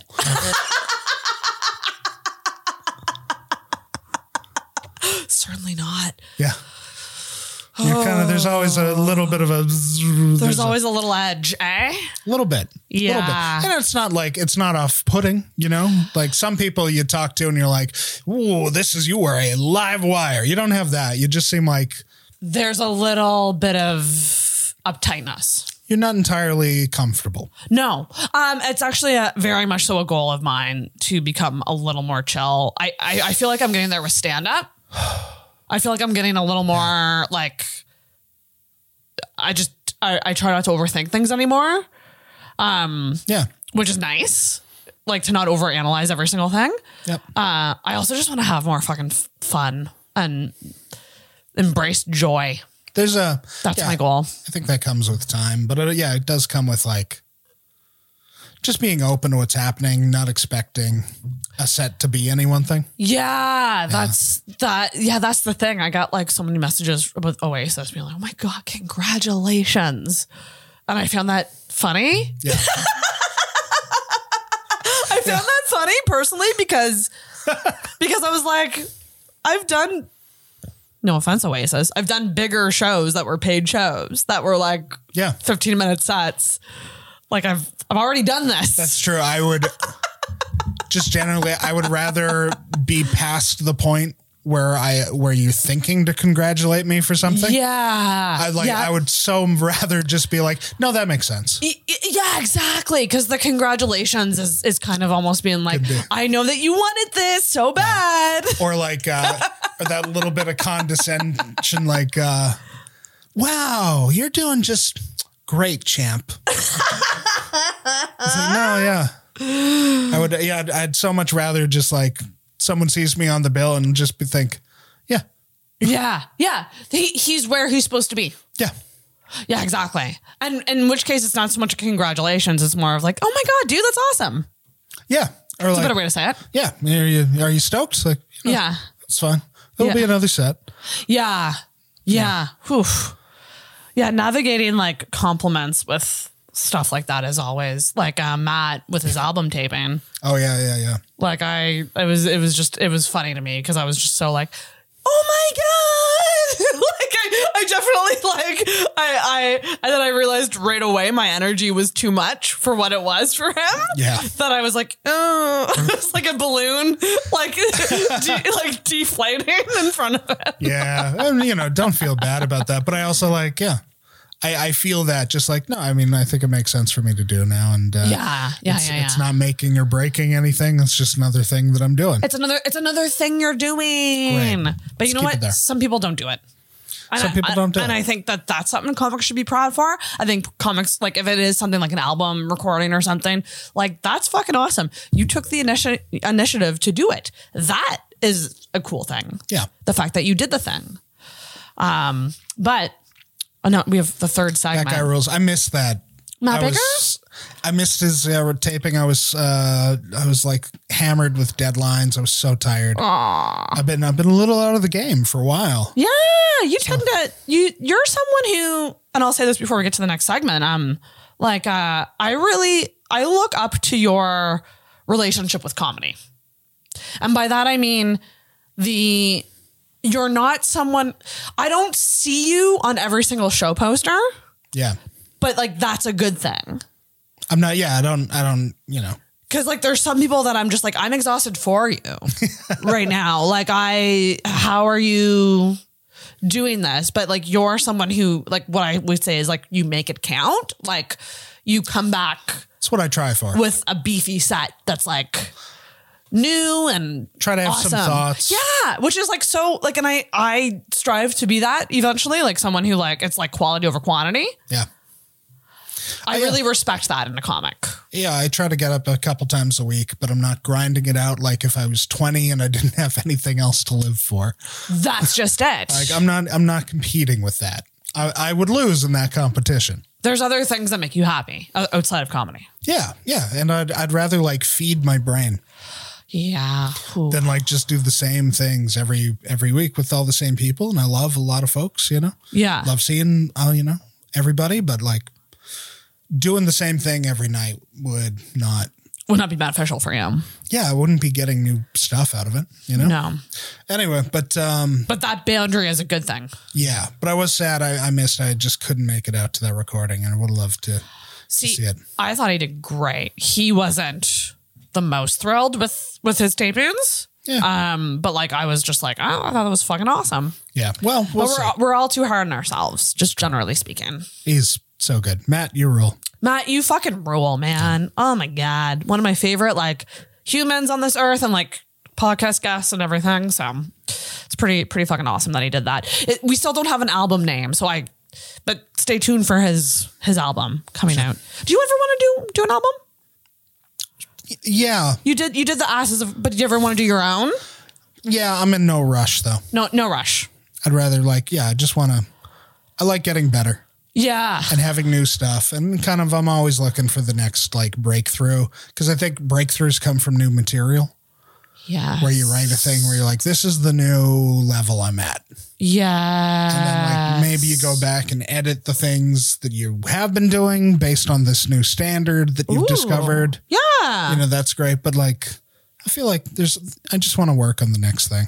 That's a good, like realistic goal to have. Yeah. There's a lot of people with unrealistic goals. That's no fun. Yeah. I mean, keep it simple, stupid. Keep it simple. I'm in it for the work itself. Like, I just like it. See, and that's, I think the key.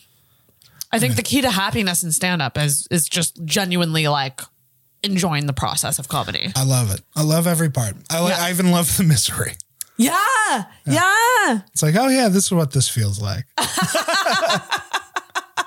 Nothing like a good bomb. Oh yeah, every now and then. Every now and then it humbles you. Yeah, pretty good. Weirdly, like, oh, now I get a pizza and then I go to bed. Now I get to treat myself. Yeah, I get to console myself with a slice on the way home.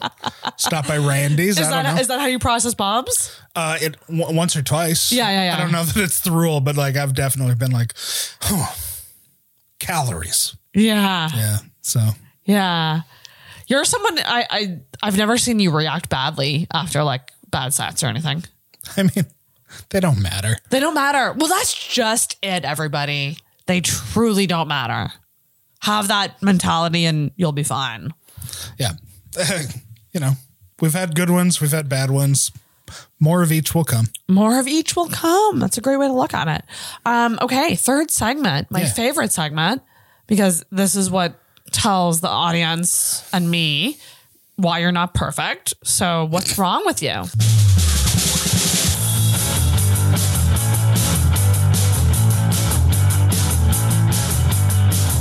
Oh, fat. asked that to Kathleen. She just didn't miss a beat. She was like, I have ass cancer. Like, Yeah. I was like, Kathleen, no. She does have ass cancer. She does in fact have that. Know thyself. Yeah, no, I was thinking about this. I mean, so many things. Yeah. Clearly, like, fuck it. We're all working on it. We're all bags of issues. We're all bags of issues. Yeah, I think one thing that is something been an issue my whole life that I think I'm getting better at, and also I've found a way to help it work for me. Ooh. Is I was like I was a serial hobbyist where I would try everything.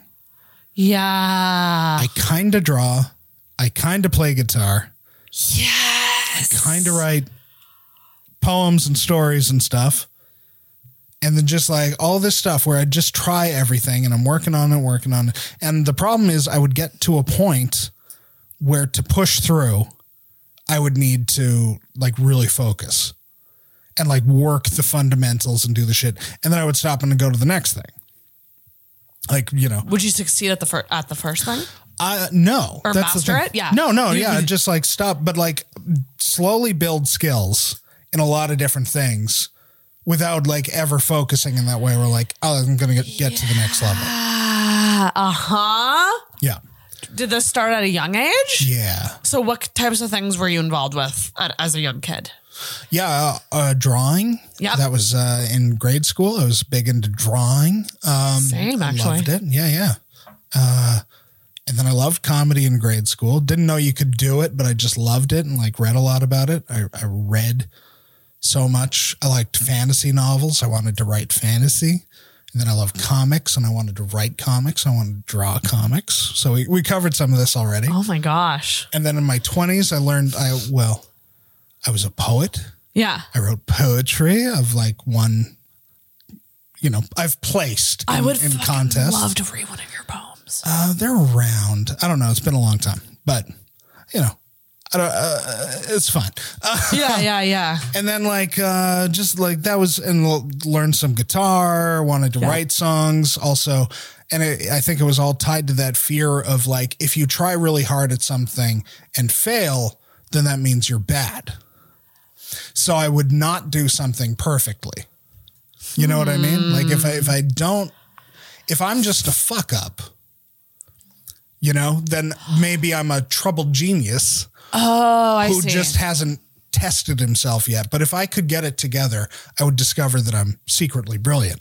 Oh, I see what you mean. I think that was a part of it. And then also the thing where just like, yeah, it's easier to go to do something else. Oh my God. But, I'm also widely interested in things. I like learning about lots of stuff. And, when I was studying to become a professor, I had a real tough time concentrating on just the one thing because I lost interest in it. Right. And I ran a video game criticism website and I took up comedy.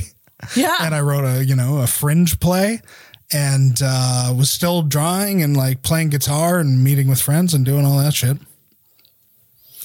And I gotta say, in the last few years, my life has gotten a lot smaller in a good way.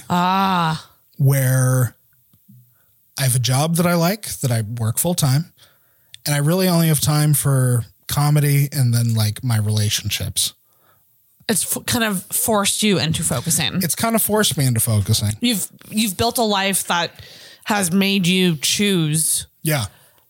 Where you're putting your energy. Yeah. In terms of extracurricular. Yeah, exactly. Yeah. Yes. But at the same time, I think I've found a job where all that like weird going around doing all sorts of things, I'm like weirdly well suited for the work that I do. Oh, that's really nice. Which needs a lot of knowledge for lots of stuff where like I'll talk with a client and they'll propose a project for like, we're going to teach kids about augmented reality. I'll be like, okay, yeah, I know exactly what you're talking about. You know a thing or two about the thing that I know. Yeah. And like a wide variety of that's things. one example, but yeah, like just everything I can pull a lot. So what maybe you would have considered a flaw has now become an advantage. And I think even in the context, working on a PhD, that generalist knowledge was not serving me. Yeah. But then in this context, like, it fucking rules. And I think like too, like you saying you have a job you love. Oh my God. Ain't that nice? It's good. To like not hate your life every day. Yeah. That's so nice. It's pretty good. Like, there are things that I would change. I would like to work less. Yeah. Because it's been all out. Yeah. But no, it's like good. It really works. God, I relate so much to the serial hobbyist thing. Yeah. I was the same fucking way. Yeah. Tried everything. Did guitar, gymnastics, soccer, Sure. horseback riding. Like I did so much, and I would have called myself actually a serial quitter. Oh, interesting. Because I wouldn't even try to get to that next level. I would just Yeah. try it very briefly and quit. Interesting. I think that's so interesting. My mom, this is, getting into it. She wouldn't let me quit things. Oh. But to a point where I think it was like, there was another problem with like the lesson where it's like, no, you're not good enough to leave something. You owe it to this. And It was a discipline. It was a discipline, but it was also weird. Where like, I was a cadet. Oh, okay. I was in the cadets. Oh, shit. As a teen. Oh, man. And I had got a lot of good out of it. But then like around 15, 16, I was like, I feel like I'm done. And she was like, no. Because she weirdly got more into it than I was. She like joined the parents committee and like helped run the fundraising shit. And like, I don't think she was getting anything out of it either. So that's the weird thing. It wasn't like she was more into it, so she needed me to like keep her in it. But it was more like this weird sense of like, no, you got something out of this, so now you stay in it until it's over. Oh, she wanted you to see it through. Yeah, but I feel like in the way where there was no through. It was just like, no more this, keep going. Huh. So I don't know that this is tied to the thing that I was just talking about necessarily, but I definitely got like an internalized sense of, oh, no. I need to prove myself to these things. I think that's a good thing. Versus my mentality of my parents didn't really discipline me in that way. They just let me quit. Okay. And which I think probably attributed to a lower work ethic in my early life. Sure. But now I've overcompensated for that. Yeah. And at this age in my 30s, where it's like, now I'm like, oh no, I got to work. Well, prove. That's good then. I mean, let's face it. None of us are getting through this unscathed. God, no. Like everything is going to be a trauma at some level. Like any experience you have, you're going to have something in yourself that you don't feel entirely in control of. Yeah. And it's going to be because of something that happened, probably related to your parents. It is shocking how much is like tied to childhood. Of course, yeah. It's like such a cliche thing in like psychology and stuff, but like it is like so true. Yeah, we're just loose bundles of coping mechanisms. We really, really are. That's it. Yeah. That like we've just developed over time. And then eventually you like when you're like in your 30s, you start to like put the pieces of the puzzle together. Yeah. Whereas I feel like in your 20s, you were just literally surviving and having fun too. But then when your 30s catch up to you and you start tying all your life issues back to childhood, it's just like, oh, the puzzles coming together here, which is so interesting. And you start to figure it out because they become maladaptive. Yes. Because like they kind of work for a while. They do. And then you hit a point where you're like, why isn't this working anymore? Yep. Why am I so unhappy? So I don't know if I told you about my cringe Halifax experience. No. I mean, could be any of them.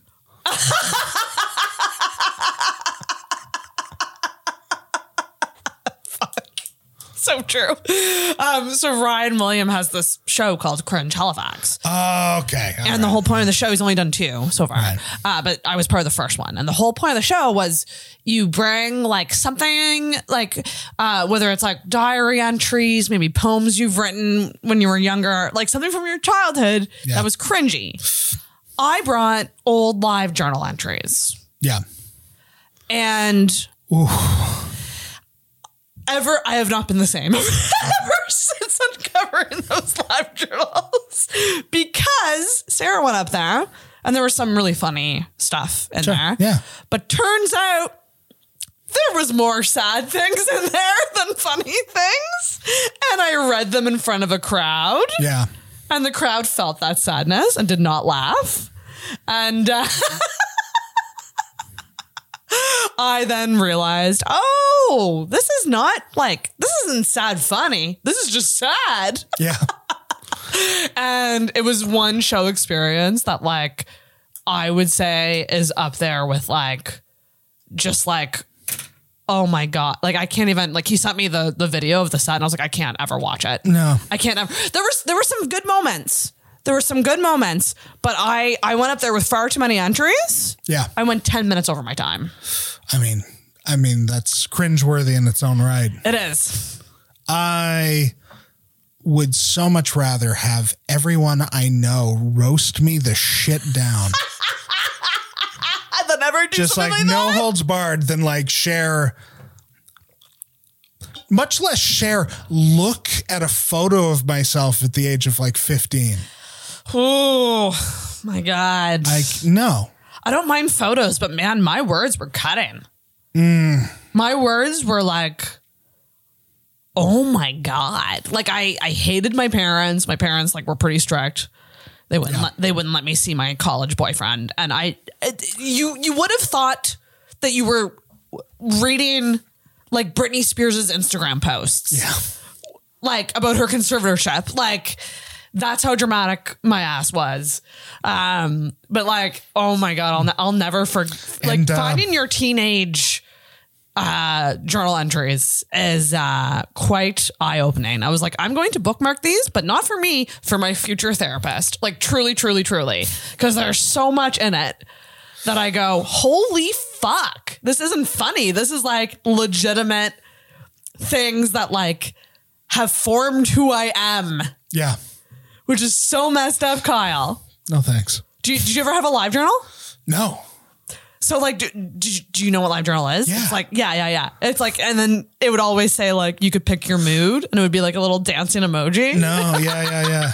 It would be like thoughtful, melancholy, excited. I think at the time there was nothing in me that was like interested in that. Like, I don't need people to know where I'm at. But it was funny because you would add friends on there, but then you would do passive aggressive journal posts about those friends. Oh man, no.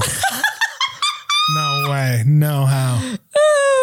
No. No, I want to hang out with friends and shit talk all our other friends. Come on. That's, the old fashioned way. Artisanal. Yeah. Oh, don't leave a record. Are you kidding me? no, you can't. You can't. Kids, don't do that. It'll come back to bite you. It won't be good. Just do it the old fashioned way in person talking. Well, and this is the difference, I think, is if you're writing that, you want them to see it. Oh, 1,000%. It's like, Yeah. It's the original vague booking. Yeah. And then you're like, well, that's so interesting that you feel that way. Yeah. And like, fuck, no. Oh my God. No, that I don't have never had much time for that kind of like, I'm going to imply that you did me wrong in some way and want you to Figure it out. Figure it out. I know it's about you and somehow change your ways and come forward. Yeah. Yeah. Yeah. My God, live journals was such a mood. I posted so many song lyrics too. Yeah. I would just post song lyrics, which is like such a love language of mine. Just lyrics, just posting a lyric that I relate to. I've done that, just posting the lyric, usually like something a little bit ironic. Yeah. But then the one time I thought it would be funny to be to post like, sharing song lyrics is an okay thing for a grown man to do. Yes or no? And it was so overwhelmingly no that I was like, oh, yeah. Where was this? Facebook? That was Facebook. Yeah, and, Facebook it used to be. I wasn't really doing it anymore anyway, but like, every now and then I'd like hear a lyric that I really liked and I'd just like share it with folks just to let them know what I was listening to. Isn't that funny that Facebook used to be so much more like a journal? Like, yeah, it's really not the case anymore. I think we're too wary. Like, I think we've learned. Yeah, like you post an occasional status that's quite funny. Yeah, usually it's a joke. I don't share anything personal. No, but like back in the day, I hate saying that. Like 2006, 2007, whatever. Like it was literally like Sarah is blank. Oh, and you would write like, I'm going to class and then I'm going to a movie after. It's just like, can you imagine us posting stuff like that now? Oh. And just like the fucking responses from comics. Yeah. No, thanks. Yeah, no. It's fine. Yeah, like I'll share, I don't know, I have a very curated list. I feel like Twitter obviously is on fire, but yeah, I didn't like Twitter. And then eventually I ran like a business Twitter account. Right, for Clients from Hell when I was running that. Yes. And suddenly that's when Twitter clicked for me, which is like, oh, it's for selling things. You sell things here.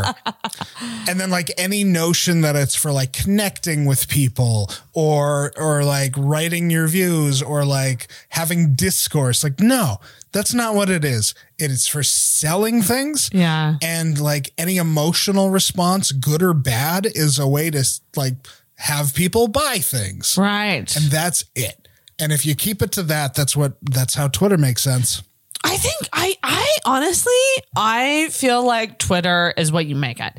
I follow a lot of comics on Twitter and I find it like mildly entertaining. I mean, I've curated the Twitter to show me who I want to see. Sure. Not the things I don't want to see. If you're reading it, sure. In terms of like participating yourself though. Yeah, I know. And even then they're selling comedy. Like That's right. Right? Like that's right. They have the time. They're trying to get followers so that people will come to their shows. Retweets are like money. That's it. Yeah. That's like the only thing they're trying to do. And like, if you approach it from that, where it's just like more content, like fine. But I don't know. I'm pretty tired with it. Well, you're someone who you have a pretty distant relationship to social media in general. I've gotten there, which is like admirable. I used to use it all the time. Yeah. But yeah, it's I don't know. Do you find that's a like healthier way to live? Yeah. Yeah. Yes, it is. It's so true. Yeah. Like, my God. Like if you're, I don't know, you're way better off just like not being in touch and seeing someone every 2 months. God, it's so true. Like, no, but you're not wrong. Yeah. I don't know. It just gets you in your own head. I think Facebook's one thing.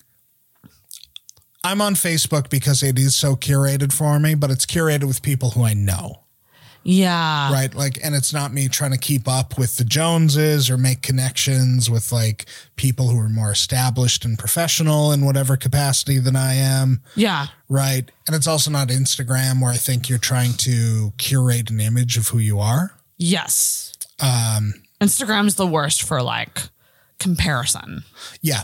While the comparison factor. While also it's all it is, but it's also incorporated the like, I'm so above comparing myself to others. I'm going to live my life exactly the way that I am. And it's like, no, you're not. You just like flipped that discourse in without changing anything. And I'm not trying to call anyone out for it. That's what it's for. Like, that's the purpose. That's the technology was built for people to do that. Yeah.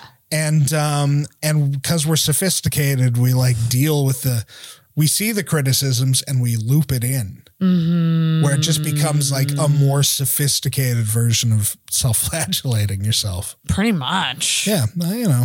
And I'm not trying to, again, I don't want to call anyone out, but I just think it's a lot of mental energy. It's fucking wild. And hearing from people who do it as a job, it feels like one of the most emotionally taxing things to do, because if you're like, not to give influencers pity or whatever, but it is truly like you're selling your life. Yeah. You're giving people your life as your job. And that to me is like kind of fucked up. It is. No, that's totally fucked. And I feel like with comedians, it's a little different, because I mean, I think some comedians do it really well where they only share so much, but they're sharing themselves because it's part of their character on stage. Right. You know, so like I love Nikki Glazer, not just because I enjoy her stand up. I love her as a person based on what she shares with me on socials and also podcasting and stuff like that. Sure. But it's tied to what you do. But it's not all of what you do. Whereas influencers, it's their fucking job to post every day. Yeah. You got to post every single day. You got to always be doing interesting things. Yeah. And you're selling you. You're selling you. That's exhausting. Exhausting. I think, well, it's so I don't know. It's interesting culturally where like in the 90s, there was the fear of selling out. Yeah. And then you had this discourse of like, I want to do what I love. I don't want to just work a job. I want to go out and do something I'm passionate about. And then same way, you know, the like Instagram incorporates the like criticism of Instagram is like even more doing it harder. Mm-hmm. That thing of like, I'm going to work what I'm passionate about becomes like a responsibility. Yeah. To like, your life is your job, and then you have no boundaries anymore. And like all your time is put to it. And then like your whole sense of self-worth becomes tied to that thing you're doing. And that stinks for other reasons. And Isn't that fucked up? Yeah. Oh my God, it's really fucked up. Well, it's the reason that I'm probably toning back the podcast going forward, just because it's so much of my identity that it's becoming like this can't go on forever. Yeah. Do you know what I mean? Like it's pump the brakes. A lot of interactions I have is like, you should have this person on and you should do this. And it's like, there's this fear of like, if I stop the podcast, are people even going to talk to me? Yeah. Which is like really fucked up. Because yes, they should still talk to me. Yeah. Yeah. Like it might change your relationship with some people. Yeah. But like, that's fine. But maybe yeah, exactly. And maybe that's what I need, right? Yeah. Like maybe I do need people who like, maybe I do need to make my life smaller, so to speak. Yeah. Which is. Let's get small. Let's get small. I want to get small. I love being small. Fuck body positivity. Losing 10 pounds was the best thing that ever happened to me. No, there's something there. I know Kyle Kinane has a joke similarly where he talked about, I'm so down, like the climate apocalypse is coming and everything, but I realized I still have hope because I recycle. Yeah, yeah. And he's like, yeah, it's all shit. The politicians, they're not pushing through we need to get carbon levels down and the whole thing. Like, we're dead in 7 years, man. No, that goes in that bin. I was like, yeah, that's fucking so true. That's so true. Oh my God. Okay, we have one more segment, Kyle. Jesus, yeah. This is the last segment. All right. On our journey tonight. I don't know. I know what it is. You shared with me, and this is where like I'm less on solid ground. This is the one that is most likely to get us canceled. This is the unpopular opinion. Don't hate me for this, but it's time for an unpopular opinion.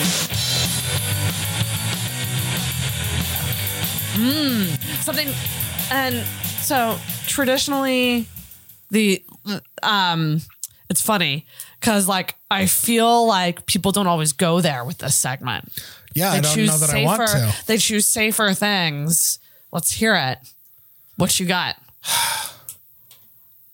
I kind of don't know. Most of my opinions, I don't have that strongly is the thing. Yeah. So it's unpopular opinion, I feel like it's something that like, if you were at a party and you were to say this thing, it would create a group of people going, what? You think that? Like, that's the kind of unpopular opinion. Something you might be afraid to say because you know it's the lesser popular thing. I like Carly Rae Jepsen a lot more. Yes! Wait, no. I like her a lot more than Taylor Swift. Oh, okay. No, I actually love this. Okay. Tell me why. Okay, actually, first question. Yeah. Have you given Taylor Swift a chance? Yeah, Maybe not as much as you should. deep listening, but I also don't vibe with it in the same way. Okay. And this is why. I think Taylor Swift is a powerful artist of her own image. Yes. So I think she's really good at breeding devotion, of presenting a self that commands attention and identification. And I think that's where she works. Yep. I think she's the artist of the Instagram age. I think she forged what it looks like to be someone who is like the perfectly authentic self, which is like highly contrived. Yeah. Yeah. And she's just really good at that. And it's not a thing that was ever for me. Yeah. And like, I kind of respect it at a distance, but I don't connect with it. Yes. Not as much as Carly. Carly's fun, man. Oh, my girl, Carly. And she was just like, I just love it. I'm going to write the fun songs. I'm going to go to Sweden. I'm going to pay the producers to like get me to that next level. Do you know of the Jepsen pattern? I don't know the Jepsen pattern.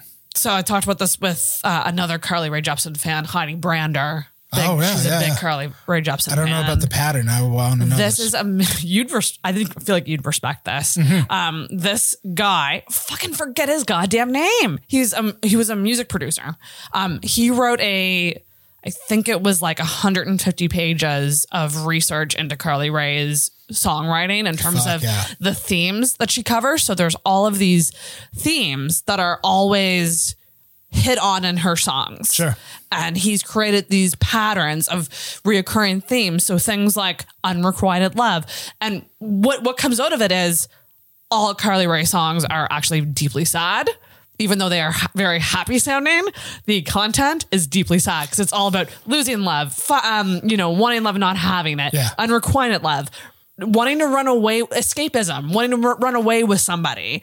And it's like all of these themes. Yeah. And I geeked out so hard when I found this. Sure. I mean, because it's right up my alley in terms of like, I fucking love dissecting songs. Yeah. This person did, I think there was like some Me Too stuff about him. So he's not the most perfect individual. Okay. All right. just to make that note, you guys, I'm aware of that. Yeah. But I still think it's fucking fascinating about her songwriting because I often think people do not, they underestimate her. Yeah. Because they think she's just like the Call Me Maybe girl.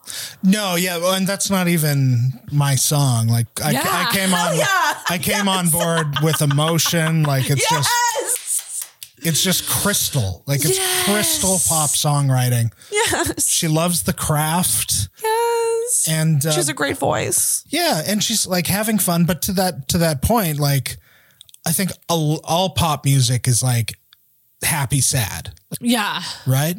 Yeah, I see. That's where I think Taylor's different, though, because I feel like with Carly, and like maybe, and this is why we love her too. Okay, she's stuck with things. Right. She has a brand that she's stuck with. Whereas Taylor, I do think she does, like her latest tour is called the Eras Tour because every single album is a new era of Taylor. The look and feel is different. The branding's different. So that to me seems more being stuck with a brand. Because that's her brand, I guess. Because she needs to. Reinventing. Yeah. Being a chameleon. Carly's new thing, like she's got a bunch of fun stuff. That Beach House was a fucking fun song. Oh, right? And she just did that. She's like, I'm going to have fun with this song. Yeah. I also think that could be like also the fact that she's older than Taylor. I didn't know that. Carly Rae is what Heidi Brander calls secretly old. Oh, that rules. How old do you think Carly Rae Jepsen is? Well, now that you've told me this. Well, okay. Okay, yeah. Go on, though. I mean, just based on Call Me Maybe, it was like 2000, mid 2000s. I would have thought she was in her late teens when that came out. So, yeah, I guess she'd be up in her late 30s by now. She's 37. Yeah. Yeah. So Taylor is 33, I think. Right, but she was just so much more famous at a much, much earlier age. So much earlier age. Feels like. So I think that could be part of it too, is like that she's very adult. Like she's like, this is who I am. So this is who I am. Whereas Taylor's probably still shifting who she is. I think she seems more adult to me, but in that way where she's a controlled media product. Yeah. Oh, like yeah. She just knows her angles. She knows how to present herself. Like, and anyone who doesn't think that is dumb. Yeah. Like I will, even as a fan of hers, I will fucking say that it is all goddamn marketing. Yeah. And she's good at it, and the machine's there. Like that's her great talent, I think. And I'm not trying to diminish her songwriting. No. And but like she's just so engaged in her own narrative. Yeah. That's kind of more the product. That's kind of more the product. It also makes me feel fucking sorry for her in some ways, because I'm like, that must be exhausting. I'm sure. Yeah. You but know, going back to what you were saying about the Carly Rae pattern, the Jepsen pattern, the Jepsen pattern. I love, and I think I've always loved, I like it when something contains its opposite. Yes. I like an ugly song with a moment of beauty. Oh. I like a beautiful song with a moment of ugliness. I like something that's sad that has a wistful like happiness to it. And I like something that's happy that's got a bit of sadness on the edges. Like I want that all the time. The contrast. And I think the recognition that there's always the other thing there. Oh, I love that. Yeah. I fucking love that. The name of my theater troupe, which, theater company, which has only done the one Fringe show, is Happy Sad Theater. Oh, I love that. Yeah. What was the show that you did? It was 50 Shades of Vinyl. I love that. Which was an erotic parody of the Vinyl Cafe. Oh my God. Oh yeah, I know this. We talked about this. Yes. Okay. Yeah. That's fucking amazing. Yeah. Happy Sad Theater? Yep. Happy Sad's one word in this case. But. Happy Sad. But it is. I love, I think I do gravitate more towards the happy sounding sad song. So Wonderful by Everclear. Sure. Okay. Yeah. Happy sounding sad song. Like the actual beat and like the feel of that song is like very poppy and happy. Oh, that's a sad song. Yeah. That's a sad song. But I think like it's more true to human experience. Oh my God, yeah. To have them both, because like at the happiest you are, there's that pang that you know that it could go away. Yeah. And as sad as you are, sometimes like there's a part of you that recognizes this is beautiful right now. Like when there's your heart's broken, good in it. Yeah. When your heart's broken, you know that you're suffering in a way that's like powerful. Yeah. And like, yeah, you know, you got to participate in something greater than yourself. Like, I think people are aware of that. Right. Don't get too invested in that narrative. But even so, like wherever you're at, like there's that sense, like, you're young and you're miserable. You are hanging out with your friends all the fucking time, you know? So I feel like because you start this with Taylor Swift, this heavily relates to her latest album, because she has a couple songs on the latest album that are about just that. In fact, she wrote a song that everyone assumes, and I think it's pretty well known, that it's about John Mayer taking her virginity at age 19.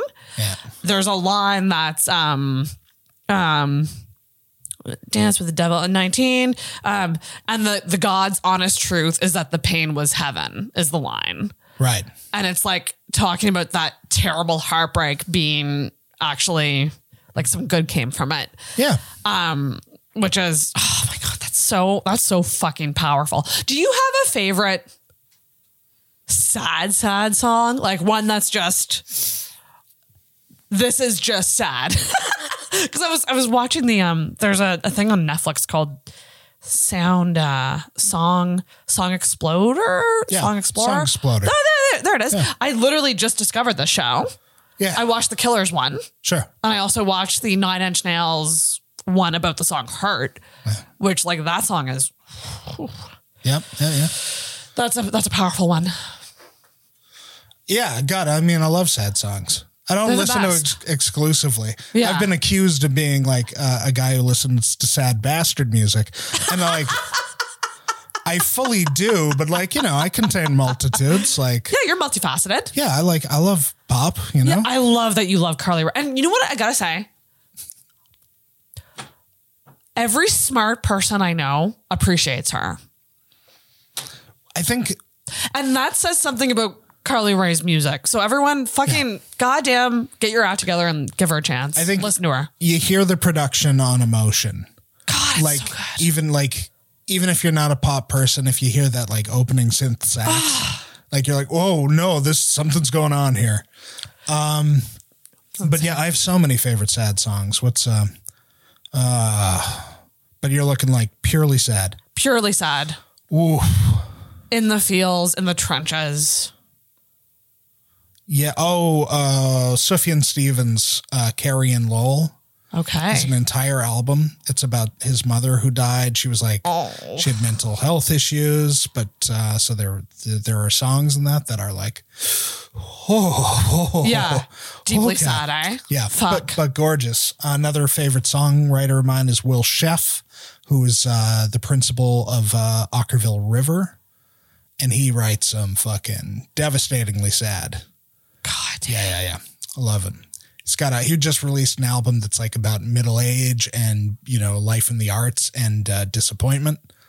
Ooh. And it's like, yeah, I'll have to check that out. I vibe it pretty hard. I don't know if you'll dig the sound. Like it is kind of more in that folky spectrum, but yeah, he's got a song called Nothing Special, which is about learning that you're nothing special against your like youth visions and how that's actually kind of freeing. Oh my God, is it ever though? It's so good.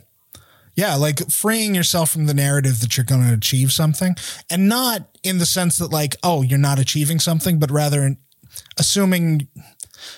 challenging the notion that you're going to change everything Yeah. and recognizing that the accomplishments you have are worth something. Yes. You know, that- oh, man. There's another song on that album called In the Thick of It. And the lyric is, there's a dance you do in the thick of it. You don't have to know where your feet go. You just know. There's a dance. Isn't it funny when you know the lyric, but like you're like when you say a lyric, it's so much different. You already know where your feet go. You don't have to think of it.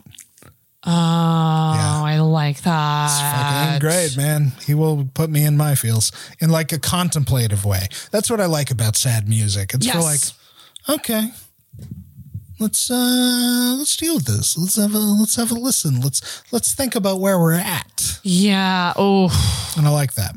there's do you know the Frightened Rabbit? Yeah. There's a song called Backwards Walk that always fucking gets me. It's so fucking good. Oh man, music's the fucking best. I gotta say, I love comedy. I think music's like first love. Like music was the first artistic thing that I ever like truly loved. And I grew up with weird influences like at a young age, but I also had a sister who was like the biggest Our Lady Peace fan. Yeah.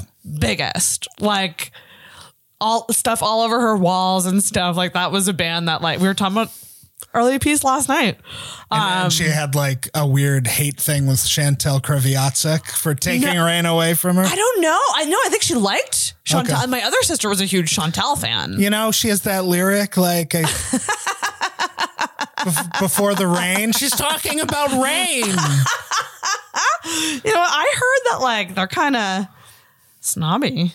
I'm sure. Oh my God. That's what I heard. Medium successful Toronto hipsters? Snobby? Are you kidding? Where's Rain from? I don't know, but they were in Ontario and they were like not quite popular, but also not quite indie. And I feel like that's exactly like, I'll bet if you met, what's his name from the Goo Goo Dolls, he'd be like, Johnny Resnick. yeah, I'll bet you Johnny Resnick is 100% above it. And you're like, no, you're not. Oh my God. No, you're not. Or Third Eye Blind guy. We talked about him, I think, last time I was on Solo. Oh, I have some new developments about him. Oh, God, I don't know but I'll bet you that guy is like a snob. So you know what? You know the saying, don't meet your heroes? Sure. Don't listen to your heroes on a... Oh, sorry. Don't listen to your heroes on a podcast. That's my new iteration. Oh, my of God. That phrase. You know what I found out today? Related. Meredith Brooks voted for Trump. What? First of all, how did you find this out? My pal sent me Meredith Brooks' Twitter account, and it was like, bitch, lover, child, mother. And he was like, I think maybe she has kind of an Uncle Rico vibe from Napoleon Dynamite, reliving past glories. I was like, yeah, that makes sense. Meredith Brooks. And then he was like on a deep dive, so he sent me my buddy Justin. I'll give him a shout out. He's my favorite person. But he was like, yeah, it turns out she approves of Trump and disapproves of Hillary. And I was like, well,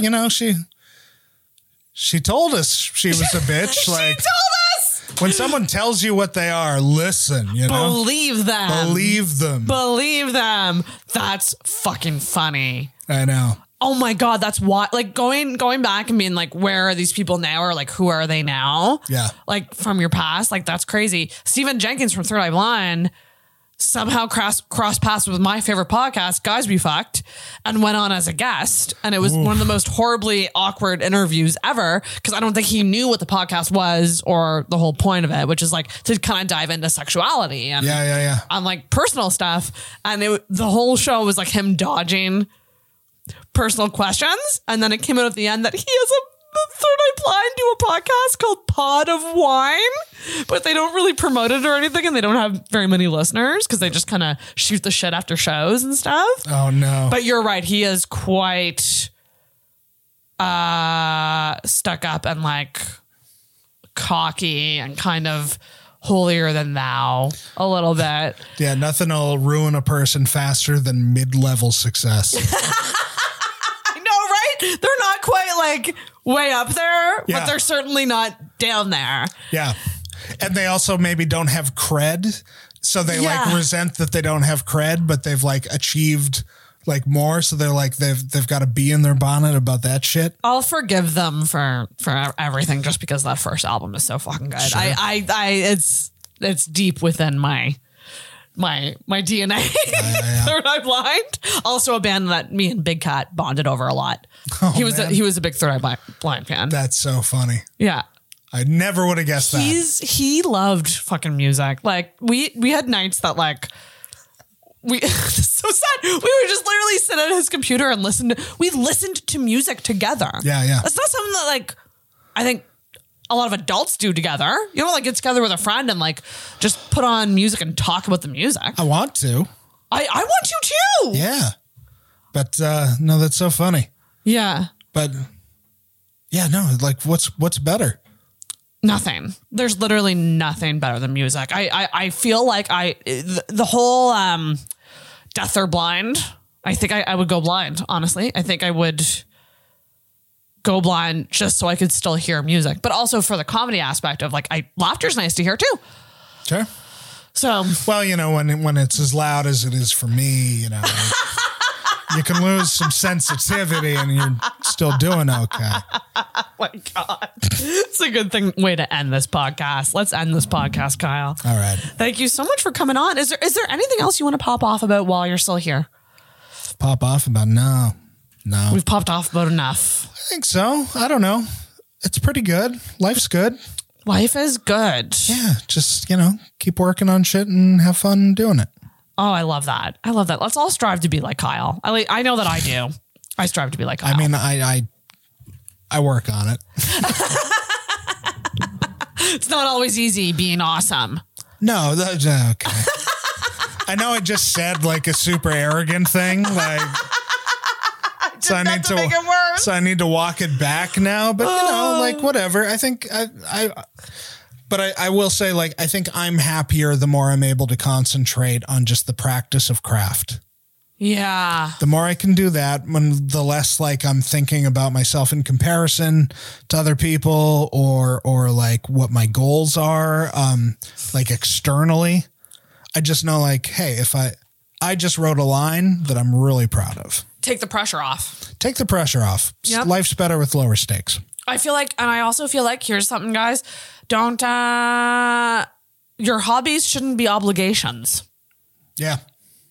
That's a big thing that I've figured out where I go, I don't have new material. I have to write new jokes. You're right. And then I try to force it because of the keeping up with the Joneses, keeping up with Mike's, keeping up with people's perception of me. And I go, fuck this. Like, I'm just going to write the jokes when I write the jokes. I'm not getting paid for this shit. No. I didn't sign a comedy contract. Yeah. I'm not working for comedy. It's supposed to be a hobby. That's supposed to be enriching and fun. Yeah. And I consistently ruin it for myself. So why do that? Why do that? Most of it's really dumb. Most of it is so dumb. It's just dumb. Enjoy it. Enjoy it. Yeah, you should have fun. Have fun with hobbies. That's what they're for. Be dumb. Be dumb. Be more dumb. Be more. I'm dumb all the time. Like when I think about the fact that I don't watch TV anymore, I just scroll TikTok. I go, this is so dumb. That's pretty rough. That's pretty rough. Yeah. I gotta watch like White Lotus or something over the holidays. I will tell you the goal that I've had for myself is just being more intentional with media. Yeah. So like, fuck, man, that's a great intention. And I don't even mean like, I'm not saying like I want to read more books.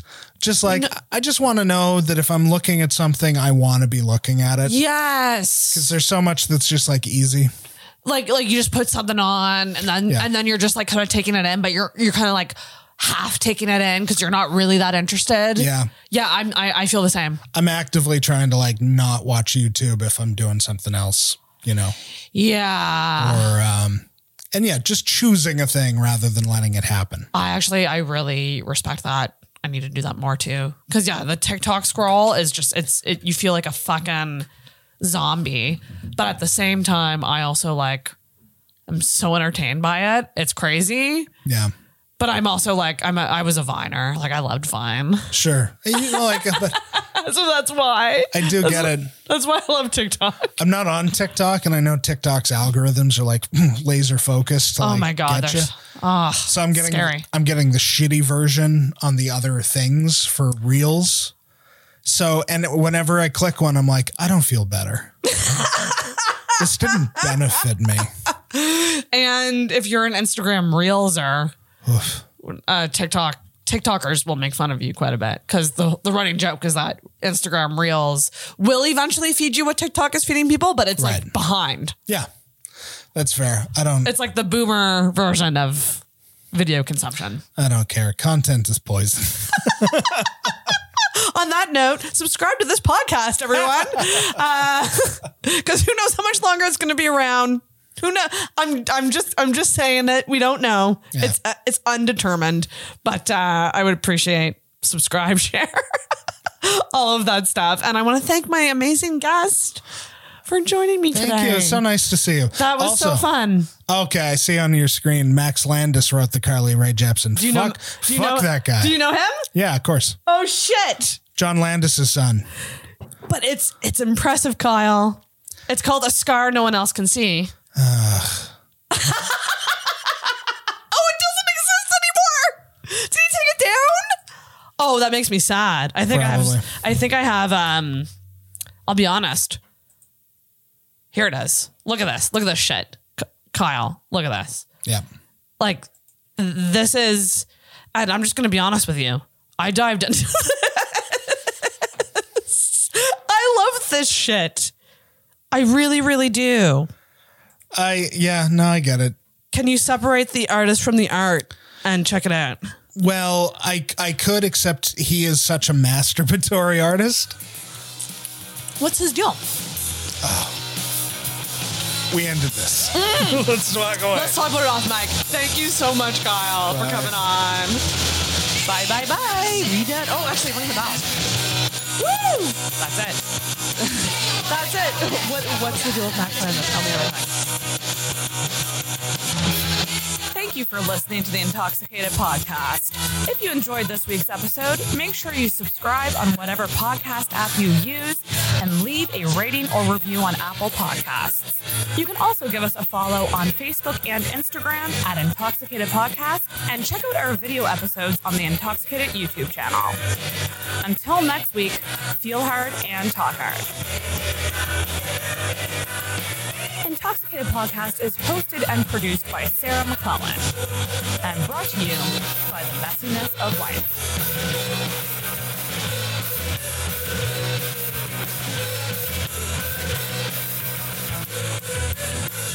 Oh, everybody's depressed. Next subject.